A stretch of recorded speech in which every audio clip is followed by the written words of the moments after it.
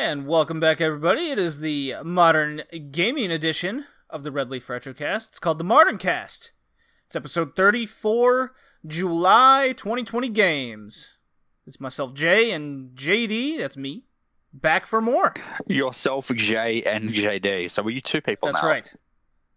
Hey, look, I am so awesome and drinking, so maybe my words went together, or maybe I'm just that awesome that you gotta count me twice.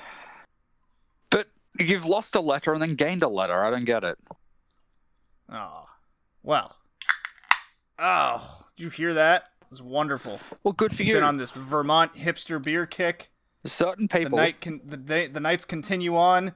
We watched some bad wrestling before recording this. Hey, we said it was good. We both agreed that it was good. And second of all, some people can't drink at 10 a.m. in the morning. I mean, who's stopping you? I've got to go somewhere later, so kind of life. Nah, come on. Public transportation. So this is, for those wondering... Hang on, stop. Say that again. Oh. Public transportation. What? In today's modern age, do you think that is a safe idea? Yeah, what's the problem? The COVID? What's that? Okay, go ahead. I heard it's conspiracy by those right-wing activists or whatever political thing that we're talking about this week. TikTok. Oh, the evil TikTok invading our personal lives and telling us all our secrets. What will our dances ever... I don't know. I lost it. So this is Frost Beer Works from Heinsberg, Vermont. Plush Double IPA. Imperial Pale Ale. 1 pint, 8% alcohol by volume. I'm a fan, but don't drink it with... It's not a good meat pairing beverage, I would say. So don't drink the beer with meat. Right. So I have another one, actually not from Vermont, so I went to New Hampshire, next door, basically. And that one actually says drink with beans, and I had that with meat, and it was way better. So you're saying that you need to change your palate for when you're drinking these beers to make them even better. Indeed. It's the same as kind of whiskey and pouring it in specific glasses or scotch or, you know the drill, Jay. I don't need to explain these things to you. July games. So we're discussing 5 games again. I mean, just before you move on, I kind of drink my whiskey and scotch and stuff like an animal, but that's fine. I just usually put it in a plastic bottle and mix cola and drink it. Heathen. Indeed. I might have to sacrifice a goat just to cleanse my mind of what you have done. July games, moving on. July games. My mom will join us at the tail end of the podcast, closes out, discussing Ghost of Tsushima and what she thinks. Let's see if she can pronounce it right. Ooh, I have $5 on... Have you recorded it with her yet or not? No, I have not. Okay, don't tell her what it's called. Just give her the name, type it out, and I have $5 on her stuffing it up at least 3 times. 3 times stuffing it up. Got it. I usually ask her like what game she's up for review, but anyways, we have Ghost of Sushi. We got Bloodstained, Curse of the Moon 2, Grounded. I know it's early access, but it's a game nonetheless that a lot of people are playing. Deadly Premonition 2, A Blessing in Disguise. I wouldn't call it that. That's false Paper advertisement Mario, right there. Origami King is our last one. So there we go. Those are our 5 games, Jay. And this is looking like our last, possibly our last Modern Game Cast until maybe even the PS5 comes out. Look, I'm sure if something big comes out, or if you and I just want to talk about a game, we can do that. Or hell, maybe we'll put something solo up and be like, JD, I play this. Here's my thoughts on it. You can put it up by itself. Yeah, we could do that. We could do our Halo versus Resistance series that we kind of spoke about before. We did, because I kind of want to go back and play Resistance, because I've never played it. Yeah, I only played like a bit of the first one, but I have all 3, and then I have Game Pass, so I could easily play the Halos. I've played the Halos. I've already played the first Halo for the podcast, but no, it wasn't Halo. It was Gears of War versus Resistance. What am I talking about? Was it Gears? Well, either way, like I played both. I played both of those. I just haven't played Resistance. Yeah. So we could do that. We could. Because we got Wasteland 3 coming out in August. I want to discuss Beyond a Steel Sky. That's a sequel to a point-and-click adventure that came out years and years ago. And it's not getting the best reviews, but it looks like something you would really like, Jay. It's kind of in the Walking Dead realm of storytelling. So it's like a Telltale game. Yeah, it's exactly like that. I'm in. You've already converted me. So who knows? We might come back for an episode for August. Who knows? Is Tony Hawk in August or is that in September? I don't know. Could be any time. Fair enough. Maybe we'll splice August and September together. We shall see. Still doesn't put us out an episode until October. We shall see. Yeah. How you been? I've been good. How have you been? Yeah. Oh, drinking beer, working. Fair enough. Not getting the coronavirus. It's a big plus in my life right now. That is also a very big plus. I have been watching a crap ton of ECW, and it is got a not bad undercard, but a terrible main event scene. And what podcast would that be for? That would be for Smack It Down.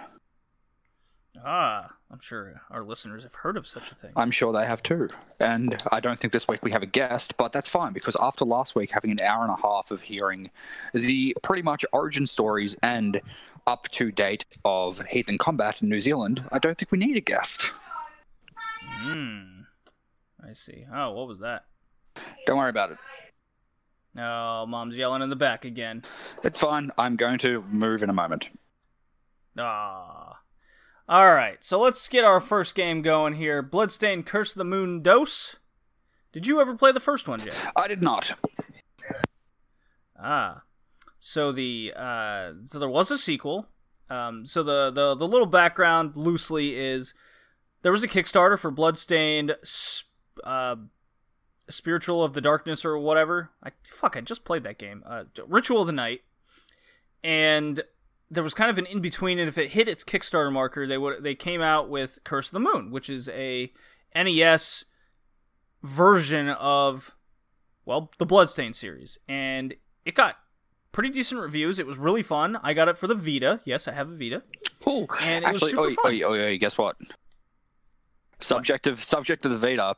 I was going through something in my room, like a week or two ago. At this point, I moved something, and I find my frigging stack of Vita things, and I completely forgot that I had this, because that just goes to show how often I've used the Vita. But I found my Vita. Oh, how about that? Maybe you could get Curse of the Moon. Maybe I can. I mainly had it for Danganronpa, like $10. But it's a thing. Danganronpa and Persona is all I had it for. I also have Danganronpa for the Vita. So, Curse of the Moon came out July 10th of 2020. I played the Switch version. If there was a Vita version, I would have played it. It has a Metacritic score of 82 out of 100, so not the greatest, not the worst. Kind of middle of the road.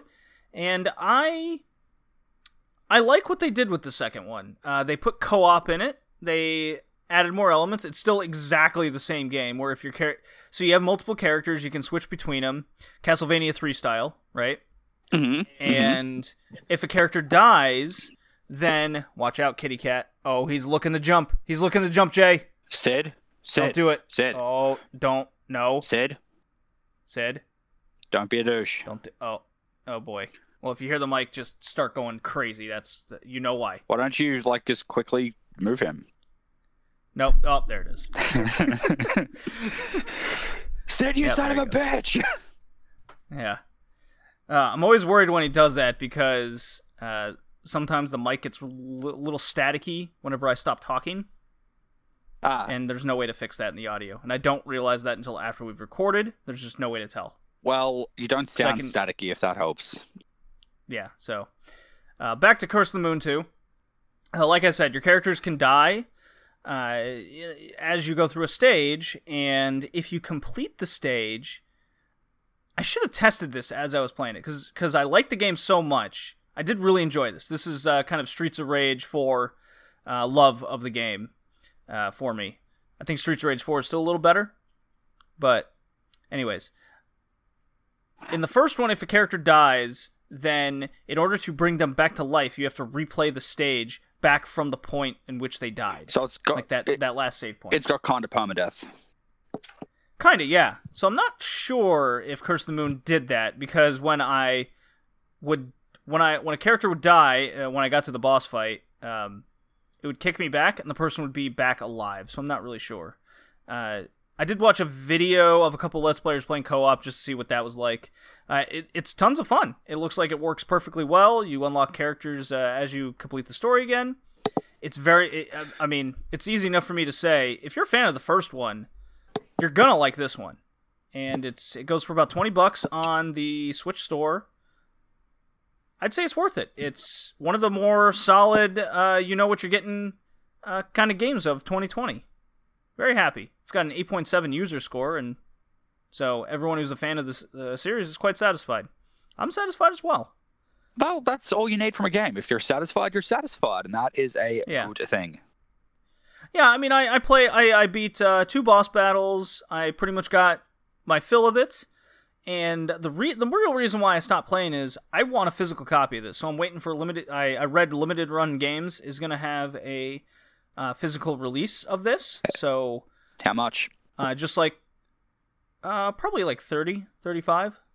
So pretty much enough to like buy the digital, and then you just paying $10 really for the physical. Yeah, correct. That's usually kind of how it works. You just pay the little bit extra, and they Limited Run Games likes to add a little bit extra fanfare to their releases. Like my Streets of Rage 4 physical copy that I got a cool little instruction manual with the full story, lots of character art. It's almost like an art book, really.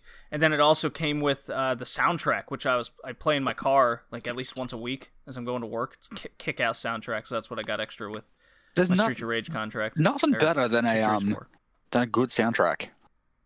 Mm-hmm. I really like the friggin' the final cool. Sorry, not Final Fantasy, but the Bravely Default soundtrack. Like that gets played from time to time too. Yeah, that's on my short list of games I want to complete within the next couple years. Especially the second one. Bravely Default second. No, Bravely Second. That's what it is. Yeah, it's not at all confusing. Bravely Default, Flying Fairy, Bravely Second End Layer, Bravely Default 2. Not at all confusing, but yeah, I want to play Bravely Second, or at least replay the first one, because I remember nothing of that game before Bravely Default Second Things go wrong. You travel... Wait, did you finish the first one? I don't remember if I beat it or not. You know that you can... That's why I want to play it again. Here's a little interesting thing about that game. Like, you know how you got to, like, cleanse the crystals, blah, blah, blah, blah, blah. Final Fantasy story. Yeah. Did you know that, like, if you keep, like, cleansing them, you can actually shatter the crystal, and then it will actually reveal the quote-unquote big twist at the end of the game, like, a little bit early?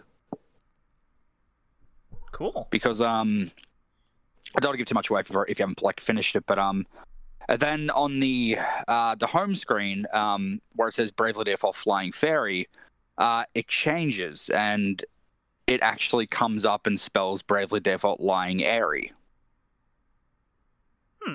Okay. Which Airy's one of the characters in the game. If that makes any sense to anyone out there listening who's finished it, you will understand. Nice little Easter eggy sort of reference that they put in there. Yeah, there you go. So, our next game is Grounded. Something I played with Joey from the Retro Gaming Podcast. I got this on Game Pass. You know, $5. He paid $1 because it's his first month. Whoa! It's a game in early access. You can't do much in the game. You can pretty much do outside of like building a super base. Because it's a base building game, resource management kind of situation. 7 Days to Die, Minecraft, Subnautica, blah blah blah. Yeah. We've all played these games before, one way or another. What separates this one is the fact that it's kind of Honey I Shrunk the Kids, but with base building. How had this never been a thing before this? Because it's such a good idea. Yeah, you'd think it's right in front of your face, or maybe technology just wasn't there to even think about something like this when Honey I Shrunk the Kids was a popular movie in pop culture. Yeah. You just couldn't make something like this back then. True, but like you think that like out of all the generic ass resource management games we've had lately, like this should have been kind of up there for something. I mean, you got Raft. Raft is kind of fun. That's kind of in a realm of situations. Kind of like that, but anyways, Grounded's by Obsidian, so yeah, our Obsidian boys are back. You pick between 4 characters. You can play solo. Pretty slow going and difficult to play solo. It's definitely a game that you want to play with friends online. It's, you make your weapons, you upgrade your weapons, you kill the things. The spiders in this game are fucking terrible. Terrible. Terrifying. I was saying terrible and terrifying at the same time. So terrible. Terrifyingable. Terrifyingable. So Joey and I were playing this. He's having just a fucking blast with the game, just exploring, trying to figure out places to go. It's a real shame. We had a big conversation about, at least with a couple of his friends and myself, because there was 4 of us playing it a few times, where we're so sad that games like this have to come out in early access all the time, because you like the game, and then you play it for a few days like we did. Then you're pretty much got your fill of it. Yeah. You're not going to get those updates for like a month minimum. And then you play it for an hour, and you're done again, did your thing, and then the full release comes out like a year or 2 later. Is there enough in the game to keep you coming back? That's always the worry, rather than just wait until the whole thing's out, or have early access and like 2 months later it comes out full, right? Where they can get through all the bugs because of the whole online aspect. Hmm. Yeah. So I guess maybe I'll come back to Grounded in like 3 months, 6 months, 12 months. Game comes out in full. It's very interesting in how you have to manage what resources they are. You have to you analyze them. I really like the death system in the game, where if you die, you either get respawned at the original point in which you start, or you can set up a camp, and unless it's destroyed, you can just set your spawn point to be at that camp, right? Right. So I really like that. Yeah, and if you have all your items and everything, you just you drop a backpack where you died, and you can go pick it up. And if you're playing online, nobody else can pick up your backpack but you. You're the only one that can see it. Kind of like 7 Days to Die in that regard. Yeah, kind of. And if I say that I log out and my backpack's still there, my buddy Joey can then see it because I logged out, and he can go pick up my stuff. Huh. So rage quitting then is So, not like, really if I got a it- huge if I- big deal. Well, no, look at it this way. Say that I gotta go, I died, there's no way I can waste my time and go get that right now. Could you go get it for me, and then, just put it in a box or container and something, and then, we'll pick this up again tomorrow. Just this game has a lot of the little things that make it really fun. It's got a really good addiction loop, which I'm a big fan of. I really like how the materials. So let's say level 1 bug is a soldier ant, okay? Level 2 bug is I don't know, just throwing out The acid beetle. The acid beetle, right. Level 3 is a ladybug, level 4 is an weaver spider, and the final boss is like your wolf spiders that just are terrifying. They wreck your shit. It's game over if you come across one. You're just trying to book it out of there, right? You upgrade it's kind of like the Monster Hunter loop, where you upgrade your equipment to take on the next big boss animal thing above it. So it's got a very good battle loop to it. You wanna protect all your resources, and some resources will attract other bugs and everything to your base. I think you popped in voice chat when Joey and I were having a larval invasion. It was a larval invasion into our base, and it was like 20 of them. Did you find out And why we couldn't that figure was? out why they kept coming. What was it? Was it the grass, or what was it? I think we came to the conclusion it was like the sap we were gathering in one location. Is that like legitimately though a feature that is actually true, or is that something you guys are assuming? No, so like you can set up lures, so you can attract these bugs. So let's say you're afraid that maybe you set up a temp camp too close to an anthill, and there's all these ants. You can set up a flower type lure, so the ants won't come to your base. They'll be attracted to the lure and just hang out over there. So you can do things to prevent those invasions, but it's just things you learn in the game. It's really quite fascinating. It's pretty janky in a lot of areas. Like the swimming's really bad. You can't really do anything there. The exploration factor is still out of this world, where there's everything just works really well in the game. It's very highly recommended. I will definitely revisit the game when it comes out in full. If Joey hooks me up, because he's really addicted to it. We were actively trying to break the game in a lot of areas, going into unmarked map areas that you could get to, but you're clearly not supposed to. We're like building stairs and shit. Really cool stuff. Obviously, I think the whole objective is to research, study, and then de-shrink yourself. Get yourself back to normal size. That makes sense. Is there a reason that you're a tiny person?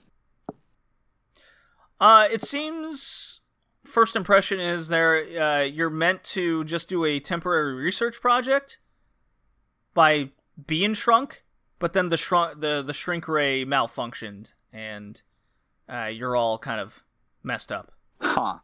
So, yeah. Might I ask a question, which sure. is something that I have heard about this game, and you didn't touch on, but apparently there's an arachnophobia mode, so like you can actually screw with the spiders a bit and make them not spidery.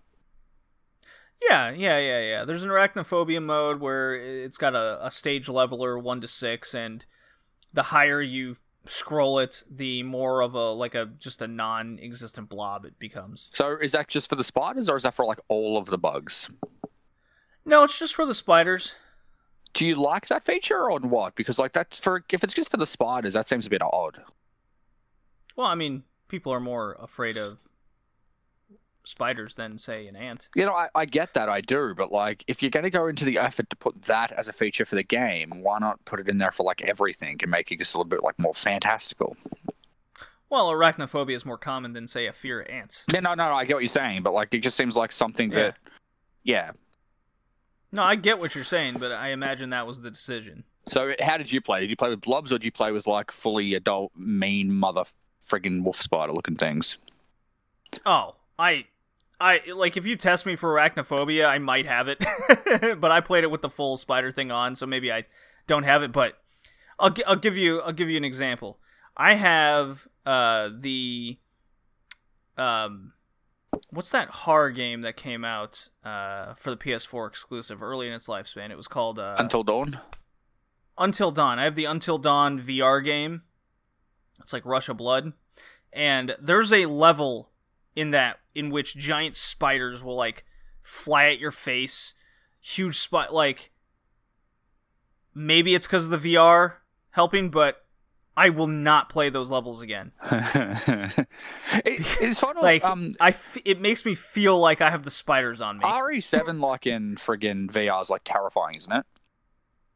Oh yeah, RE7's terrifying in VR. Also, the game Farpoint. I actually recorded me playing this game with a friend when I was living in Toronto, and we were playing Farpoint, and that's when, like, at the very beginning of the game, I'm like, oh man, this is cool. You know, you can hold the controller like a gun. We're like losing our minds. This is awesome. And then I see this like creature go behind a rock, and I'm like, the video is on the YouTube channel, Red Leaf Retrocast. You can look it up. And I'm like, that's a fucking spider. And sure enough, it pops around the rock, leaps at my face, and you hear my reaction, like whip the VR headset off me, and I like freak out because I think it actually came at me. Your mind just plays tricks on you, man. I've had a buddy of mine who was playing Skyrim in VR, and they fell asleep, and they woke up, and they were so confused as to what the hell was going on. Oh, man. Oh, my God. We can bring this up right now. It's actually relevant since we're on the topic. Dreams. Dreams getting VR? Dude. VR mode came out for Dreams. It is the fucking best. Huh. It's totally... Okay, so there's a YouTuber called Little Big Animation, okay? He's a British dude. He's obsessed with dreams. He's obsessed with Media Molecule, and he just comes out, and he's just this guy that I'm like, okay, he'll find all the good levels, and then I'll replay the good levels. Like, I can't recommend it enough. I love Dreams. I've probably pumped more hours into Dreams in 2020 than I have in any other game. There's a demo of it now. Yes, definitely play it. Play the demo. But the VR mode came out, and it's absolutely outstanding. Those that don't know Dreams, go back and listen to our January to March episode that we did of 2020, where we reviewed Dreams, and the PSVR mode came out, and it's everything we wanted. We just had to be a little bit more patient in 2020 until it came out. It's so worth it. Jay, I know when we initially rated Dreams tiered at a B, I have to move it up to an A. I thought you were going to get minimum. I thought you were going to give it an S by the sounds of things, how you were going with it. But I'm going to keep playing because it's a game based on people's content that they make, right? It does have its little story mode that's pretty good. That's great and all. But over the course of 2020, and now this VR mode's coming out, right now it's an A. By year's end, it could be an S. Yeah. So, but I'm definitely upgrading it from B to A with this VR mode that is now out. No, that makes it's free. The VR mode's free. It's free to download. Well, you would assume that just an update. I suppose they may have charged for it if they really wanted to get some money for it. I'm sure people would have paid for it. But it's a good thing that they decided to put it out for free. Like, it adds friggin' to a company where they can charge money for things, but they just decided to put it out for free. Because you probably could have charged $20-$30. Is that for an add-on? I mean, the game itself was $30, and then they promised VR was going to be at launch, but it kept getting delayed, and eventually they just went, guys, we got to come out with this game. And it's August. The game came out in February, so here we are. So it was delayed quite a lot for the VR specificity to it all. So, anyways, Grounded's not on Metacritic at all. I'd probably give it, it's an early access grade of a B, because there's just not much to do. I had my fill already, with the exception of building a super base. We tried building a base when we first started playing, but we just found it easier, and we just wanted to keep exploring. We were so into everything else that it had to offer that we just found a tunnel and just kind of barricaded the tunnel to be our base. That's what we did. Look, I'm sure that once the game gets more content to it, and actually has the story and stuff flushed out, that I'm sure it may move up to an A.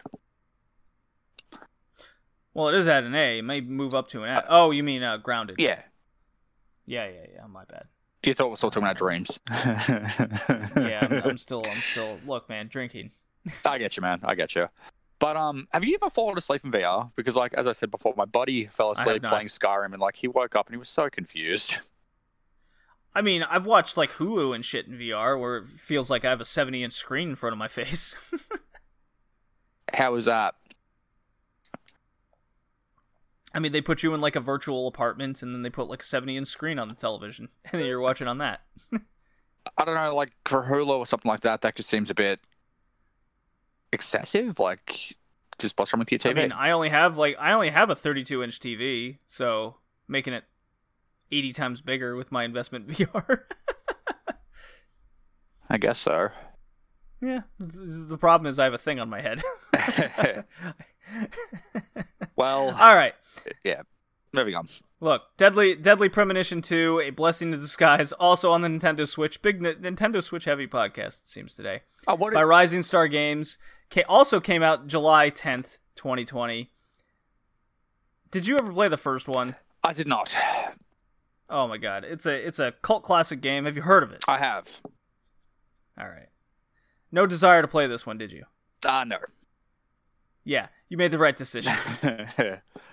Well, I'm glad. Actually, Metacritic says it's by Toy Box Games, even though it says Rising Star Games on the side. Interesting. Okay, maybe it's published by Rising Star. I don't care enough to look that up exactly. It has a 56 on Metacritic, 5.2 user score. This game was trying to emulate the goofy shittiness of the first game. I'm not a fan of the first game. I thought it was stupid. I thought it was boring. This one tried to emulate that, but make it more comical and the comedy just doesn't hit at all, along with just horrid frame rate issues in the game. Like they made this terrible overworld to it all where you have to go mission to mission, and the frame rate is like, I'd be generous in probably saying 10 frames per second. It's atrocious. There's like the screen tearing all the time as well. Like, I couldn't play this game more than 30 minutes. I really couldn't. I just didn't find anything interesting. The game itself is broken, and people are saying that's the point. It's like, no, you don't. Like, the first one was bad and stupid, but it wasn't a badly made game where I felt like it was unplayable. I feel like Deadly Premonition 2 was just unplayable. And I'm not alone on this. There's a lot of people that are big fans of the first one that feel the same way about the sequel here. Well, yeah. I mean, a bad game's a bad game. Bad game's a bad game. Yeah. For those that are curious about the summary, if you want to try it out for yourself, in the year 2005, FBI agent York visits La Carie, a small town in New Orleans, where he encounters a mysterious serial murder case alongside his friend Zach. Friend is in quotes. Ooh. Produced by original creator team, the story takes place in a small town in New Orleans, which was created based on research and interviews. So yeah. There you go. It sounds like a game. Yeah. I mean, I didn't play it long enough to really say anything other than it's probably the worst game we've played this year. Well, so it gets an immediate F. To be honest with you. Fair enough. Yep. So DP2 gets that F. Yep. If that won't even try to defend it. Won't even tease you on what I might give Bloodstained Curse of the Moon. Yeah. I'll reveal that at the end. It's gonna get an S. Paper Mario Origami King. Alrighty. Good sir. I have never played a Paper Mario game. I still haven't played a Paper Mario game. I was going to play the demo of this Paper Mario game, but I couldn't find the demo of this Paper Mario game. Oh. I know. So, Paper Mario, for its first couple iterations, I mean, you could really go back to Super Mario RPG on the Super Nintendo. Great reviews. Paper Mario on the Nintendo 64 got good reviews. I never played Super Paper Mario. I believe that was on the Wii. Thousand Year Door is probably the best one. That's what a lot of people regard it as. I believe it got, like, Game of the Year nominations, too, as well. So, those were all RPGs. All right? Right. After Thousand Year Door, they kind of went a different route and focused on more of the adventure rather than an RPG system in their battle system. So then came out like the Mario and Luigi series. I like Partners in Time and all that. Yeah, I mean, I have Mario and Luigi Dream Team or whatever on the 3DS. It was okay. It served a purpose. Sticker Star came out on the 3DS. That got mediocre reviews. Color Splash got like bad reviews. Nobody liked that. And now we have Origami King. And the more I looked up the game and paid attention to it, the more I was finally intrigued with it. I felt like I could finally get into one, especially after seeing the battle system. And the battle system, there aren't your typical RPG elements in Origami King here. Oh? The battle system is more like a puzzle battle system. Okay? Mm-hmm. So you have a turntable, and you have to manipulate the turntable in order to line up enemies, and if you get them perfectly aligned to match up with your weapon skew, then you could attack them with, say, 1.5 or double damage, and so it encourages you to get the puzzle right. And then there's a lot of aspects in the game that could help you out in case... Like, it's definitely a game more geared towards kids in a lot of ways. So I find it a little bit too easy, but I just also found myself enjoying the adventure much more, and the battle system's fun. And there are times where it's challenging, where they like the Boo enemies, where they disappear and you have to remember their placement and then manipulate the turntable to line everyone up while these enemies disappear. So there are challenges to it. As for the adventure, it really brings me back to why the Thousand Year Door was so popular. Was you had your different stages of your adventure, and upon getting, one step closer, there's like 6 main areas, and each area has its own uniqueness to it to accomplish towards the overall goal. And the Origami King does this. So basically, the story is Mario and Luigi head to Toad Town and to celebrate Origami Festival. And all the toads are missing. You go to Peach's castle. She comes out looking like origami, and turns out this guy, the Origami King, mind you, he has turned everything into origami, and then he unleashes like super magic or whatever, and turns the world into origami. And there's ribbons all across the Paper Mario world, kind of constricting the world. And so you go from one ribbon to another to unravel it. And then finally, Luigi, in the meantime, is looking for the key to get into Princess Peach's castle. So each ribbon that you're unraveling comes with its own unique world to it. So, like, ribbon 1 is kind of your, like, green grasslands area. Ribbon 2 is, like, Ghost of Tsushima, but in Paper Mario. Everything's very samurai-esque. Lots of fall autumn colors. Ribbon 3 is the desert. So there's a big, like, Egyptian theme to it, with its own puzzles and own unique story. I'm almost done with the 5th ribbon. Yes, which is kind of the undersea area. Oh God, water levels. Well, it's not a water level. Like, you go undersea and then there's this world just under the sea, but it's. You unlock you have to find a key to unlock, like, let's call it Atlantis. Okay, so it's not like your water levels then. No. Not in that traditional sense. Right, that's good. Yeah. So the battle system is very unique. I like that. The enemies are, your typical Mario enemies. You got your Shy Guys in there, your turtle guys, whatever they're called. Koopas. Jesus. Come on, yeah. Look, I've been drinking. Been over this. I know, I didn't say anything. So, the boss battles are really cool. I really like the boss battles. So they're on the turntable, and you have to manipulate a path in order to attack the boss and kind of figure out a puzzle in which how to attack the boss. And there's like hints you can use if you so please. They cost coins. You gain coins through battles or using confetti to plug holes in the world caused by the Origami King.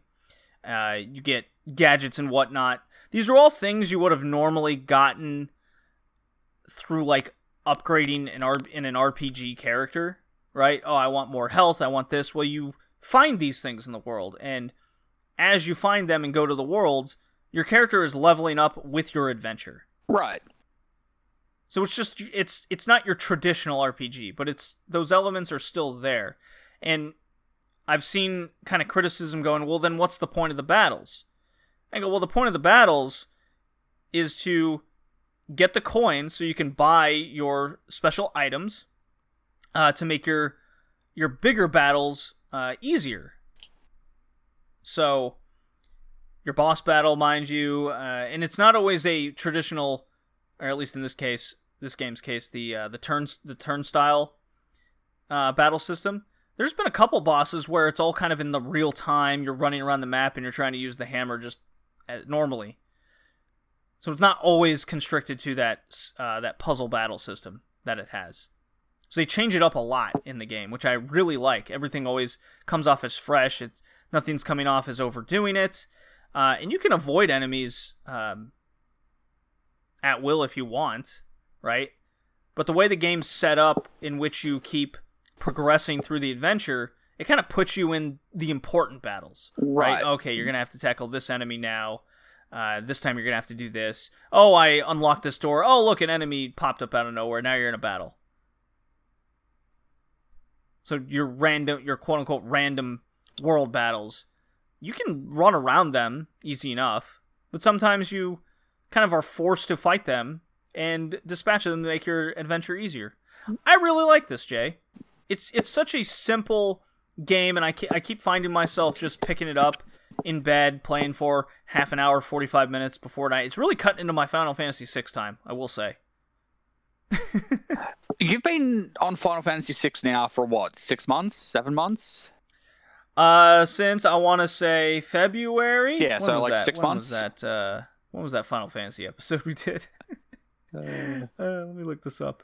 How long till you get into the spin-off games like Final Fantasy X-2 and Tactics and all that? I still need to go back and beat 10, but I want to play Dragon Quest V and Bravely Default first again.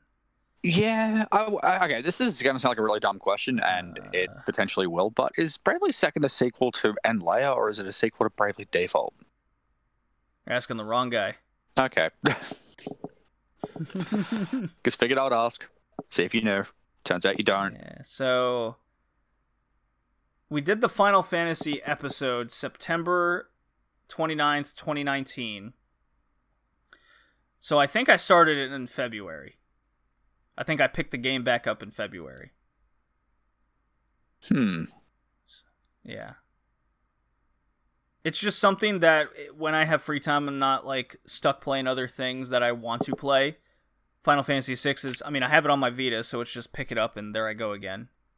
So, and I've made notes so I don't forget like where I've been and what I've done in the story to date. That would be useful. It's very useful, let me tell you. Oh boy. So, the Paper Mario has an 80 on Metacritic. It's got a 6.8 user score. That's all the people upset that it's not an RPG. But in reality, it kind of is. Mm-hmm. So, it's just haters that haven't played the game. It's a fun adventure. There's a lot of good jokes in it. I like the humor. I would say it's better written than Last of Us 2. Well, I mean, have you played The Last of Us 2?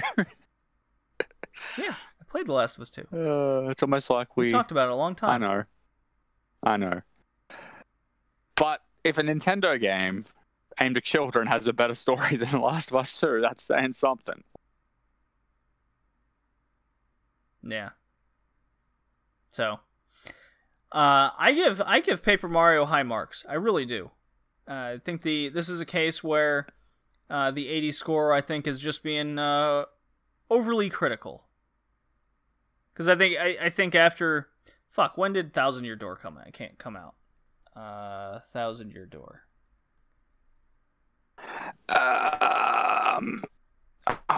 When was that? Mario. 2004. 2004? It was 2004. You think it's been long enough where the Paper Mario series just isn't an RPG at this point? It's an adventure game. What, 16 years ago? Elements. Yeah. Fuck. People gotta calm down. Yeah, just a bit. Like, games change. Yeah. So, Sucker Punch made a game, Jay. Never heard of them. Oh, no? Never heard of the Sly Cooper people? The Infamous people? What's an Infamous? What's an Infamous? Have you ever played Infamous? Yeah, I played all of them. Okay, good. Actually, wait. You played Second Son? Yeah, finished Second Son. I think the only one I haven't finished is the weird, like, Halloween Bloody Mary one they did. Oh, yeah. What was that called again? Festival of Blood. Was it called that? I'm pretty sure it was. Oh, I was thinking of the something whatever light. First Light, Last Light, or whatever it was. First Light. The one for the spin-off Neon Chick from Second Son. It's a game. Was that any good? introduces you to her story. Like, it fills in the blanks and crap that they left out intentionally from Infamous 2. Sorry, Infamous 2nd. So, like, you know how look, it's maybe 6 hours. It's done with the same engine. It's just a smaller map. It's like not a full price game, which is fine. It's all right. Oh, that's fine. 6 hours. That's decent. Man, I'm playing all these retro games. Like, Streets of Rage 4 is like 3 hours. I paid enough money for it, so... Yeah. No, look, I've got no problem with First Light or Second Son. I mean, like, neither of them are as good as the Cole story from, like, Infamous 1, Infamous 2, but, you know, you don't really expect that coming into these, like, newer sort of games. I got no idea whether they're going to make another Infamous, but if they do, I'm all for it. I don't hate them. The key feature though that like you're really getting First Light for or whatever it was, I'm pretty sure it's in that one. There's like a survival sort of battle royale thing, or it's just like kind of like a horde mode, if you will. Oh sure, yeah. Yeah, it's not bad.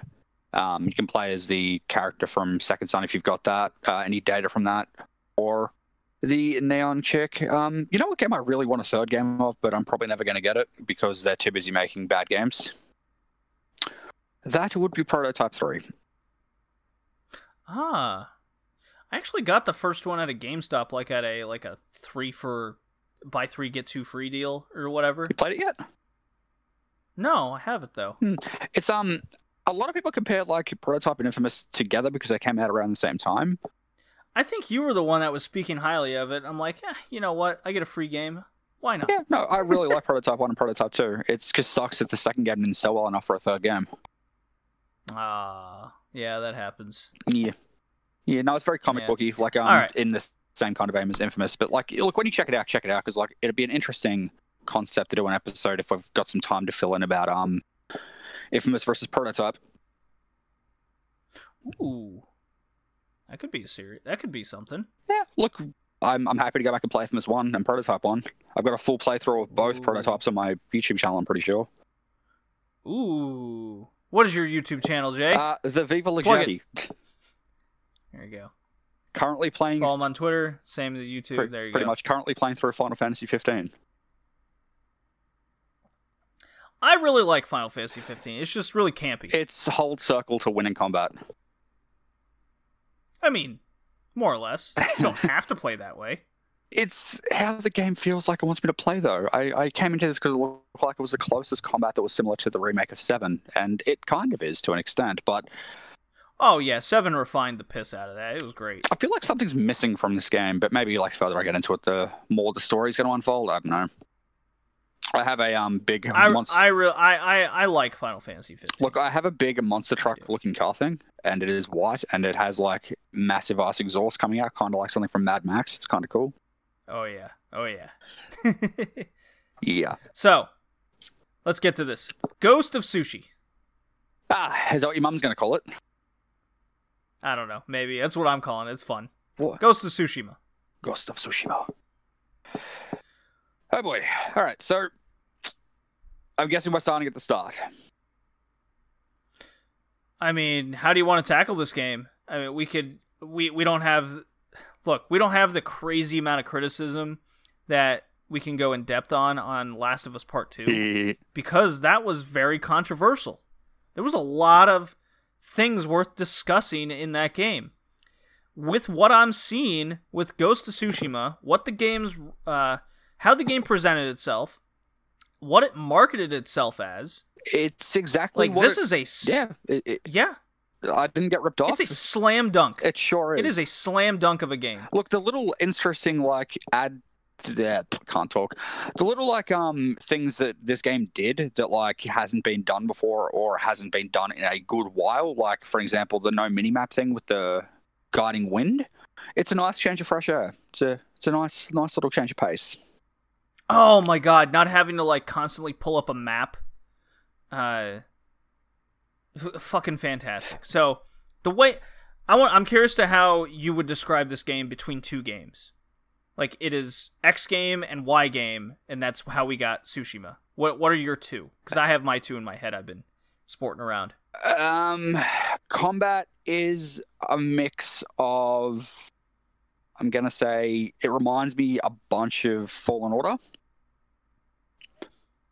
and it plays kind of like a good Assassin's Creed game. Okay, so I have the Assassin's Creed comparison, yes. Is it for Odyssey, specifically? I mean, the whole last gen, Origins, Odyssey, yeah. Dude, you got to admit... I mean all of the Assassin's Creed kind of play this way. True. You've got to admit, though, like, Assassin's Creed I'm a Viking looks like a fun game. But I would say how the world is built, how the story unfolds, and how you go about unlocking more of the world is like Horizon Zero Dawn. Oh, that's a better comparison than the combat being like friggin' Fallen Order. I didn't even think of that. It's been so long since I played Horizon. Yeah, I mean, I love Horizon Zero Dawn. I've played that game 3 times. How's Frozen Wilds? Because I haven't played that yet. Oh, it's amazing. You got to get it. I might. Got to get it. It's a very good additive to the entire game. Open it like.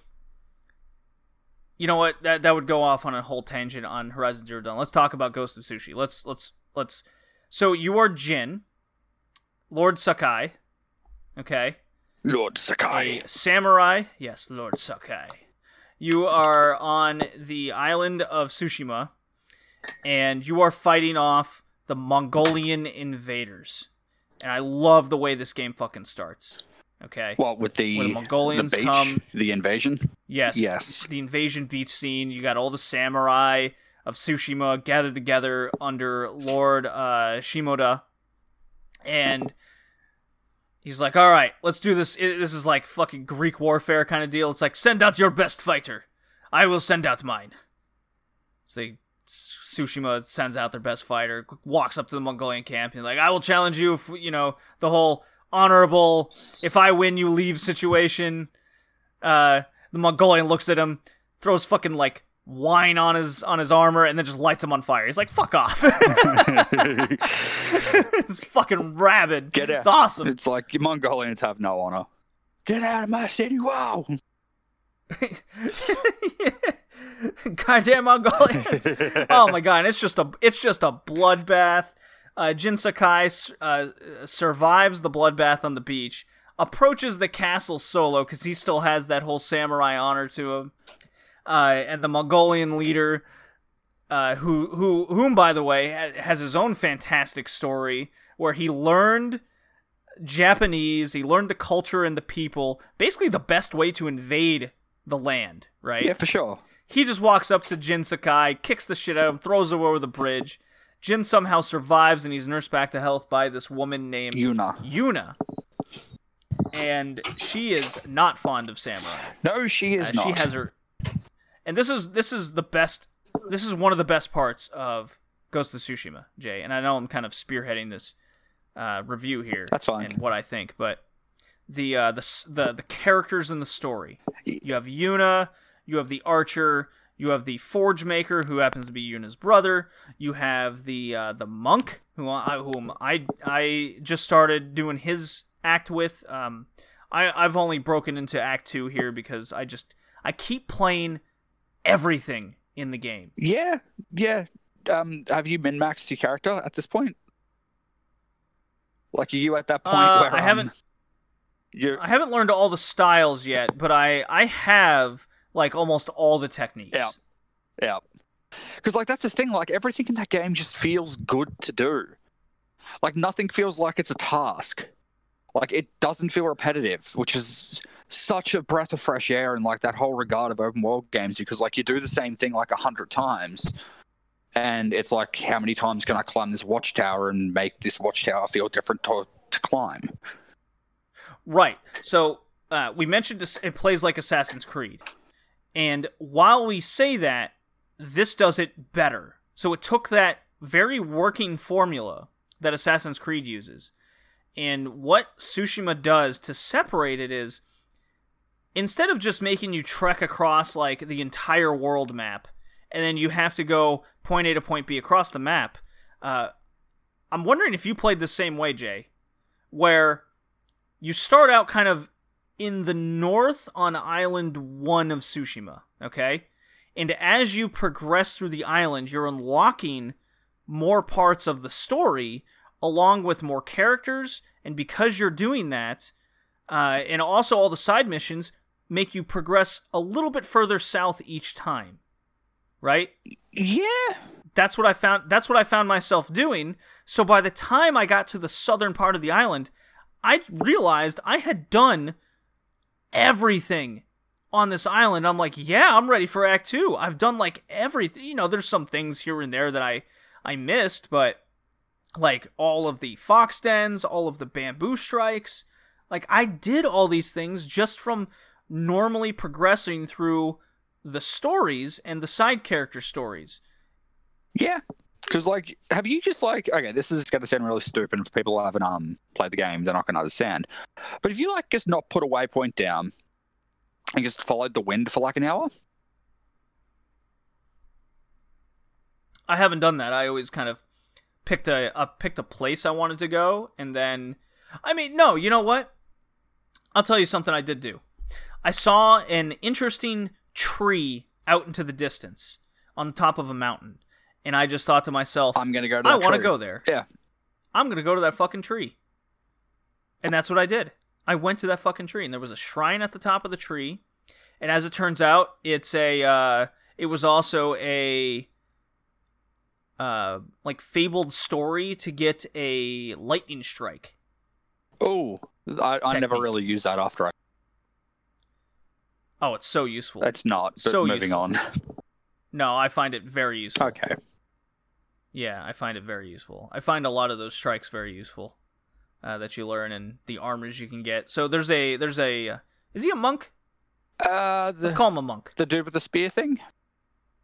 No. The guy who tells the stories. I'm just gonna call him a storyteller. Bard. Let's call him he's a bard. bard.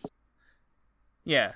So there's a bard in the game that tells these samurai fables. Like this samurai, he was located in the south of Tsushima, but he donned a special bow and armor, and the armor was impenetrable to even the best of bows. And then he had his longbow, and it just goes on and on.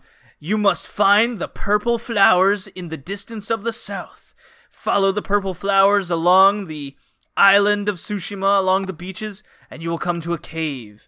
And there you will find the bow. And as it turns out, like, it's been moved, and there's people protecting it. Then there's the Mongolians also want this because they've heard the tales. And now I'm on fire. It's really cool. Yeah, now you got to light everyone on fire, and it's awesome. Yeah. And you know what? We spoke about environmental immersion. Oh, in Last of Us Part 2. Did we? We went into a lot of detail on how well that game did it. Tsushima does it I better. would say Ghost of Tsushima. I would say it does it differently, but it has the same purpose to it. I would say it does it better. I feel like I'm in Japan. I feel like I'm... It's very colorful. It is. Well, unless you're playing in your cinematic black and white mode. My Kurosawa mode? Yeah, that. Which I didn't try out the entire time. Like, I was going to it, and I just never got to it. I think you missed out. Yeah. I think you missed out on a really, really cool aspect of the game. You playing in Japanese? I've kind of switched between multiple languages while playing it. Because I know that, like, somebody we both know is playing through the entire game in Japanese to make it, like, feel more authentic. I mean, it's totally cool. And Sucker Punch did an amazing job making this. They made a game that felt like you were playing a samurai movie from, like, the 50s and 60s. They did. Like, and it's fucking awesome. Like, have you picked up on, like, I'm sure you've had this come up, like, one or two times, but, like, if you're not fighting honorably, like, what's his name? The uncle whose name I've forgotten right now. Shimoda. He, like, pops up and, like, kind of, like, you get flashbacks back to your training. He's like, this is not how we fight. Oh, yes. He said that to me. You think I'm playing honorably? He said that to me a bunch of times. And, like, the thing is, too, because, like, standoffs and stuff, like, at the start of the game, like, they're so easy. Like, you feel like this badass samurai, but, like, by the time you get halfway through the second area, you're like, maybe there's a reason this game's called Ghost of Tsushima, not Samurai of Tsushima. Maybe yes. I'm playing this incorrectly. So let's tackle this one thing at a time. The environmental immersion. As you're progressing through the island, it has different colors and seasons and feels to it. It does. Right? and it's the most photogenic game I've ever played. Oh yeah, dude, the friggin' the photography mode in this game, like you can pause like mid combat, like just pause whenever and get some amazing shots, which you probably saw my Twitter. Oh my god, if you look at my Twitter, I love like making important battles. I put it in the Kurosawa mode. You saw the one where you fight Ryuzo, a guy who betrays Jin Sakai. The Straw Hat Ronin. The Straw Hat Ronin, he must feed his men. The Mongolians promised food and wealth and power. The former best friend of Jin Sakai. There's there's the floating lanterns in the little lake next to a bridge, and you're having an epic samurai battle. I was like, as soon as that fucker started, I'm like, oh my god, there's the bridge in the background. I'm all in black and white. The lanterns emit this sick, awesome white, gray, black to it all. I'm like, screenshot, and I'm in the middle of battle, and it's like screensaver worthy. This whole game is, you can just find yourself in a moment, and it could go on your background, like no problem. For sure. Like, if you want to make a dynamic theme out of this, it's entirely possible. And the really cool thing about the immersion factor is, and this kind of ties into the Kurosawa mode, the black and white mode, that you can turn on and off at a whim. Like, in and out of battle. The only time you can't, like, switch between it is during a cutscene. Okay? Is the cutscenes in Kurosawa mode if you've got it on? Yeah. Yeah. Nice. Really cool. So, in Kurosawa mode, the audio changes as well. What? To make it seem like you're in the 50s and 60s with that kind of static to it all, and maybe a little echo. That's amazing. Yeah, so I'm playing this fucker with headphones on, and I can hear, like, distortion in the sound, and those are arrows coming at me. It's not, because if you play regularly, you hear the arrow, like, crisping through the wind and everything, but with the Kurosawa mode on, the arrow's kind of static through your ears, and you're like, what is that? It's just like, it's hard, I hope I explained it well enough, but maybe it's harder to explain than I let on. It's really cool, the clanging of the swords. I will say this, until you have like a fully upgraded dodge system and parry system, because there's certain dodge and parry techniques where, the light has to be red or blue, and if you don't have like the red dodge technique or parry, but you only have the blue, you won't be able to tell the difference in Kurosawa mode, which makes sense because you can't see red and black and blue, or red and blue in black and white mode. I will say very quickly here, even if you do fully upgrade those dodge mechanics and all that crap, there are still certain things you won't be able to block, which makes sense. Right, you'll still have to dodge. Yeah. So I'm like, damn it. Although, playing that with Kurosawa mode on like during some of those duels would be a pain in the ass. Well, that's what I'm saying. Like, there's attacks that, unless you'll be there forever, right, you kind of need to.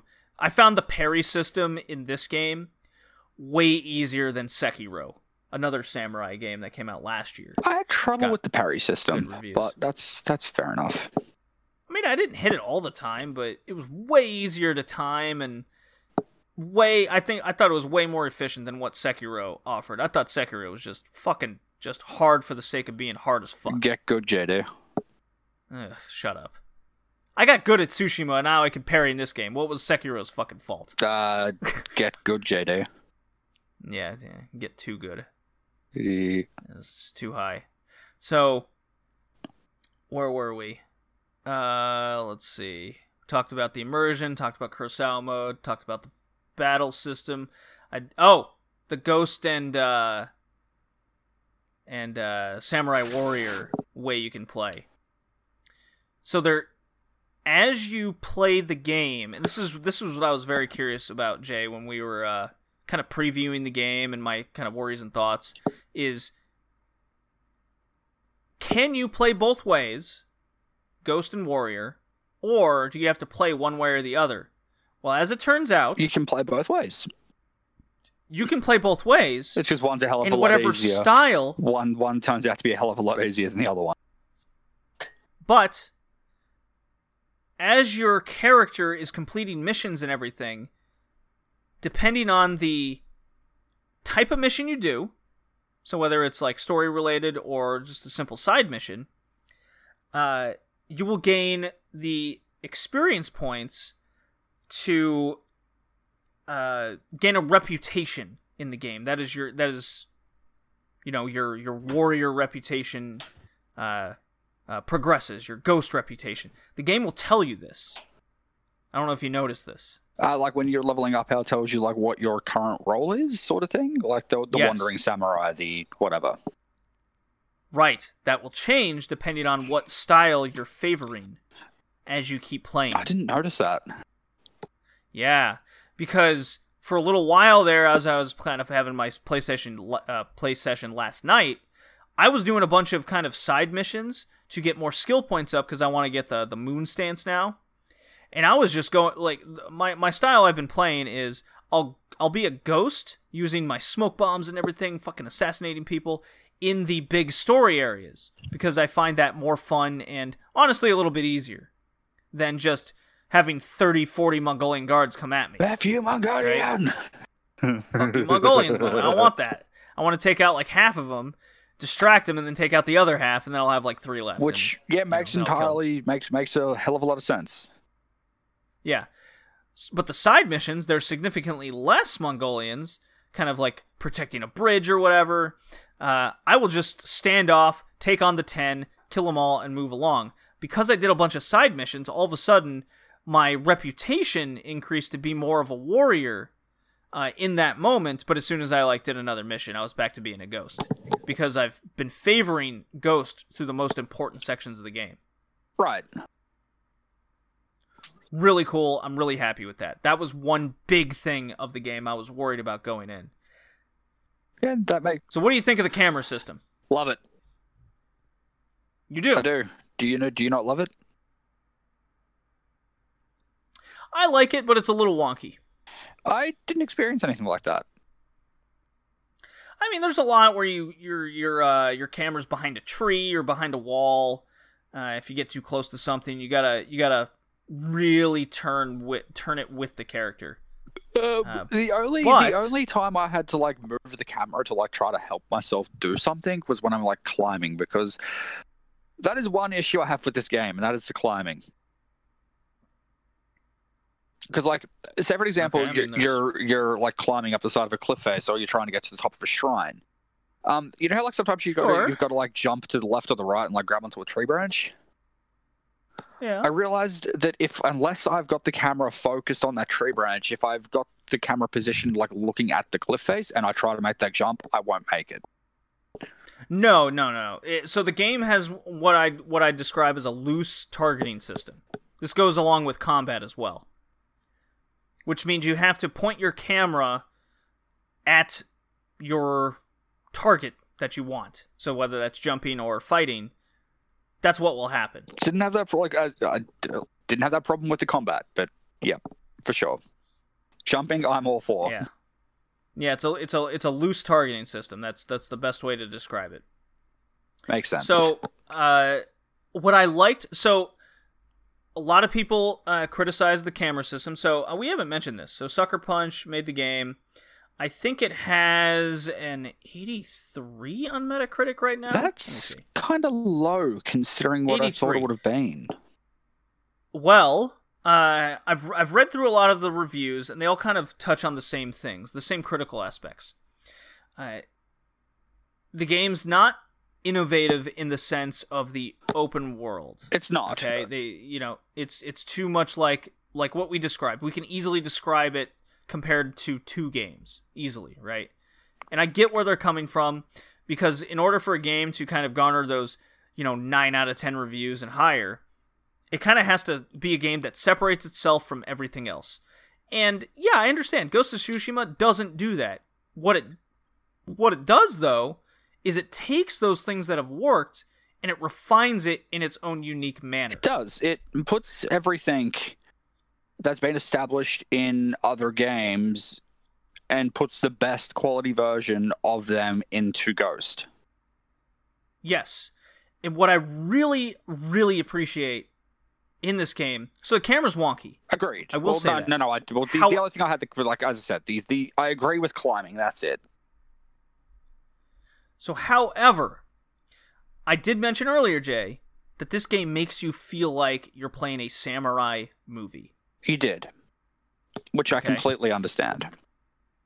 A normal game would just have your character, you know, the camera's at the character's back the entire time, right? Go into battle, has a hard target system, and you're always at the character's back, and you're just fighting one-on-one back to, with the character's face facing the character. Right. Or the enemies. Right. This one puts kind of a little sky view on it, and you're battling enemies from all sides, so that's what Assassin's Creed does, except it has a hard targeting system.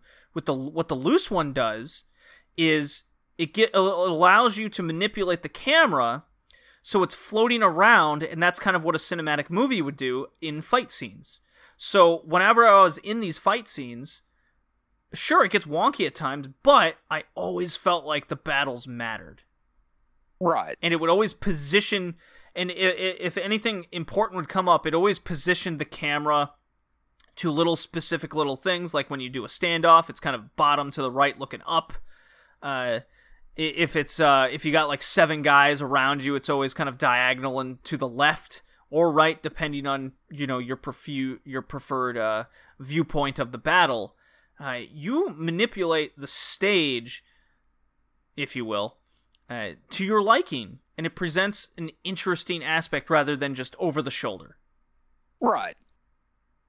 That's how Ghost of Tsushima separates itself from other games.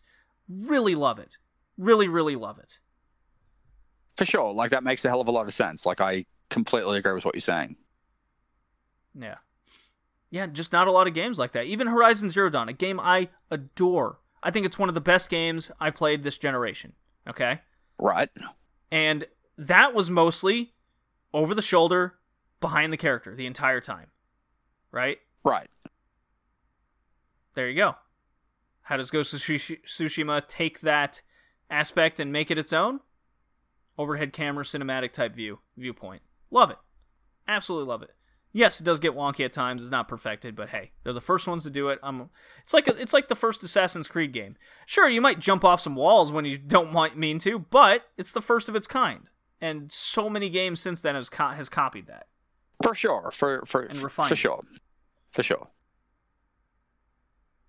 All right, I gotta ask, what are your favorite parts of the story? Because a lot of critics out there also say the story is kind of too one note all the time. Maybe a little over depressive. All the characters are very downtrodden, kind of thing, etc., etc. What did you think of the story? Did you have a favorite side character? Favorite moments? I'm further than you. I don't want to give too much away. I know. Hey. Without totally spoiling, just say like, hey, there was this certain act with this side character, or the final battle with the Mongolian, because obviously it's heading there. Okay, you expect this to happen. There's a sick betrayal that you really like. Look, you expect this to happen, but I really freaking liked the moment in the game where... Have you rescued the uncle yet? Yeah. Okay. There's a point in the game where Sakai kind of gives the middle finger to Shimoda and finally embraces the ghost. Oh, hell yeah. And it was freaking awesome, because come that point, I don't want to give too much away, but you are kind of an outlaw and you're sort of... Oh, yeah. I was kind of hoping the story would go in that direction. Look, I don't want to give too much away. Because it's well told that that's where we're heading, right? Yeah. Look, I don't want to give too Jin much away. Sakai is, I need to do what I need to do for the sake of the people in the island. Working. I need to do this the way that I think is best for Tsushima. Right, yeah. He's such a well-written character, too, because even the point where he has to learn the first ghost technique, right? Because Yuna goes, no, if we do this the samurai way, everyone inside will die. We're gonna die. We're gonna die. Like, don't do that. Take it, like, do it quietly. And so the game sets it up for the character to betray who he is. This is good storytelling in gaming, and you're in the action. This is something Last of Us 2 didn't do. For sure. Right? There's also So oh, sorry, I was going to say also one of the side characters who pissed me off, but I liked her story was the lady with the clan, who everyone was murdered, yes, Lady Adachi. and also Yes. the story of Tomoe is freaking awesome. I'm really into the story of Tomoe. So she's, for those that don't remember or are in the middle of it, she is the prodigy archer of this archer. She's the prodigy archer of the archer. Yeah, There you go. I mean That'll that's do. what she is. But so the main archer coach, Jesus, cat. Oh, I have more insect emergencies apparently. Do you want to deal with that? No, it's fine. Okay. Kitty's got this. Go, Kitty! Yeah, there's a mud wasp nest outside my air conditioning unit, and they kind of keep trickling into the apartment. Why don't you take on the mud wasp nest and, deal with it? Because I live on the 3rd floor, and I don't have a 40-foot ladder. That Might be sounds like over-exaggerating excuses the to me, height. but that's fine. Yeah, they congregate. It's fine. They're mud wasps. I'm not too worried about Are them. you sure they're not like mud hornets? No, I'm sure. Okay. I know. Well, I mean they're fucking wasps and hornets. Either way, right? Yeah. But anyways, my favorite story is definitely the Tomoe story because I'm very intrigued, like where this guy went wrong, what did he do, why it also impedes into the samurai code. Like, yes, most of the game is very kind of in the dark light of things, Yeah, but it's told so well, I don't mind that. for sure. Like, your big high moments are, I have accomplished my goal, now on to the next one. Maybe I lived by the code of honor, maybe I didn't. I guess time will tell. Yeah. What'd you think of the naked spa bathing to get your health up? The hot springs. When I was in Japan, I didn't get the opportunity to go to a bathhouse or a hot springs because I'm covered in tattoos. You didn't go to a hot springs and contemplate on the battle on the beach where everyone died? No, but In the nude? But like I said, if I when I was in Japan, it was one thing I wanted to do. But like I said, I'm covered in tattoos and didn't get that opportunity because I would have loved to have gone to a bathhouse or a hot springs and just contemplated. I don't know how exactly that helps increase your health, but it's certainly something. You reach that piece of nirvana, Jay. Is that what it is? So are you telling me that he achieves nirvana and becomes a Buddha? I mean, he achieves a level of nirvana which increases his health and stamina. I guess. What, you don't believe that's how things work? I mean, how long do I have to soak in a hot springs to achieve that? I think that depends on the person, Jay. I think it varies. How long do you think you need to soak in a hot springs to achieve that? Probably 30 seconds, to be honest with you. I don't think it'll take that long. Dude, there's the third part of the map is like a snow riddled, like pretty much desolate place, and like there's hot I'm springs. excited. There's Like Hokkaido. there's hot springs there, and it's like don't know exactly why we're getting in here because you're gonna freeze your ass off when you get out, but I guess we're going in this hot spring. Well, I guess living in Australia, you've never gotten in a hot tub in the middle of winter, have you? No, I haven't because I'm allergic to snow, and snow can just piss right off. I did a stint of security work in the ski resorts last year, and I absolutely hated it. Oh, man. Never mind then. I got some crazy stories I've done myself. All right, well, we'll talk about this off air. Yeah. I'm excited. Yeah. I mean, I've done the snowboarding into the frozen lake before.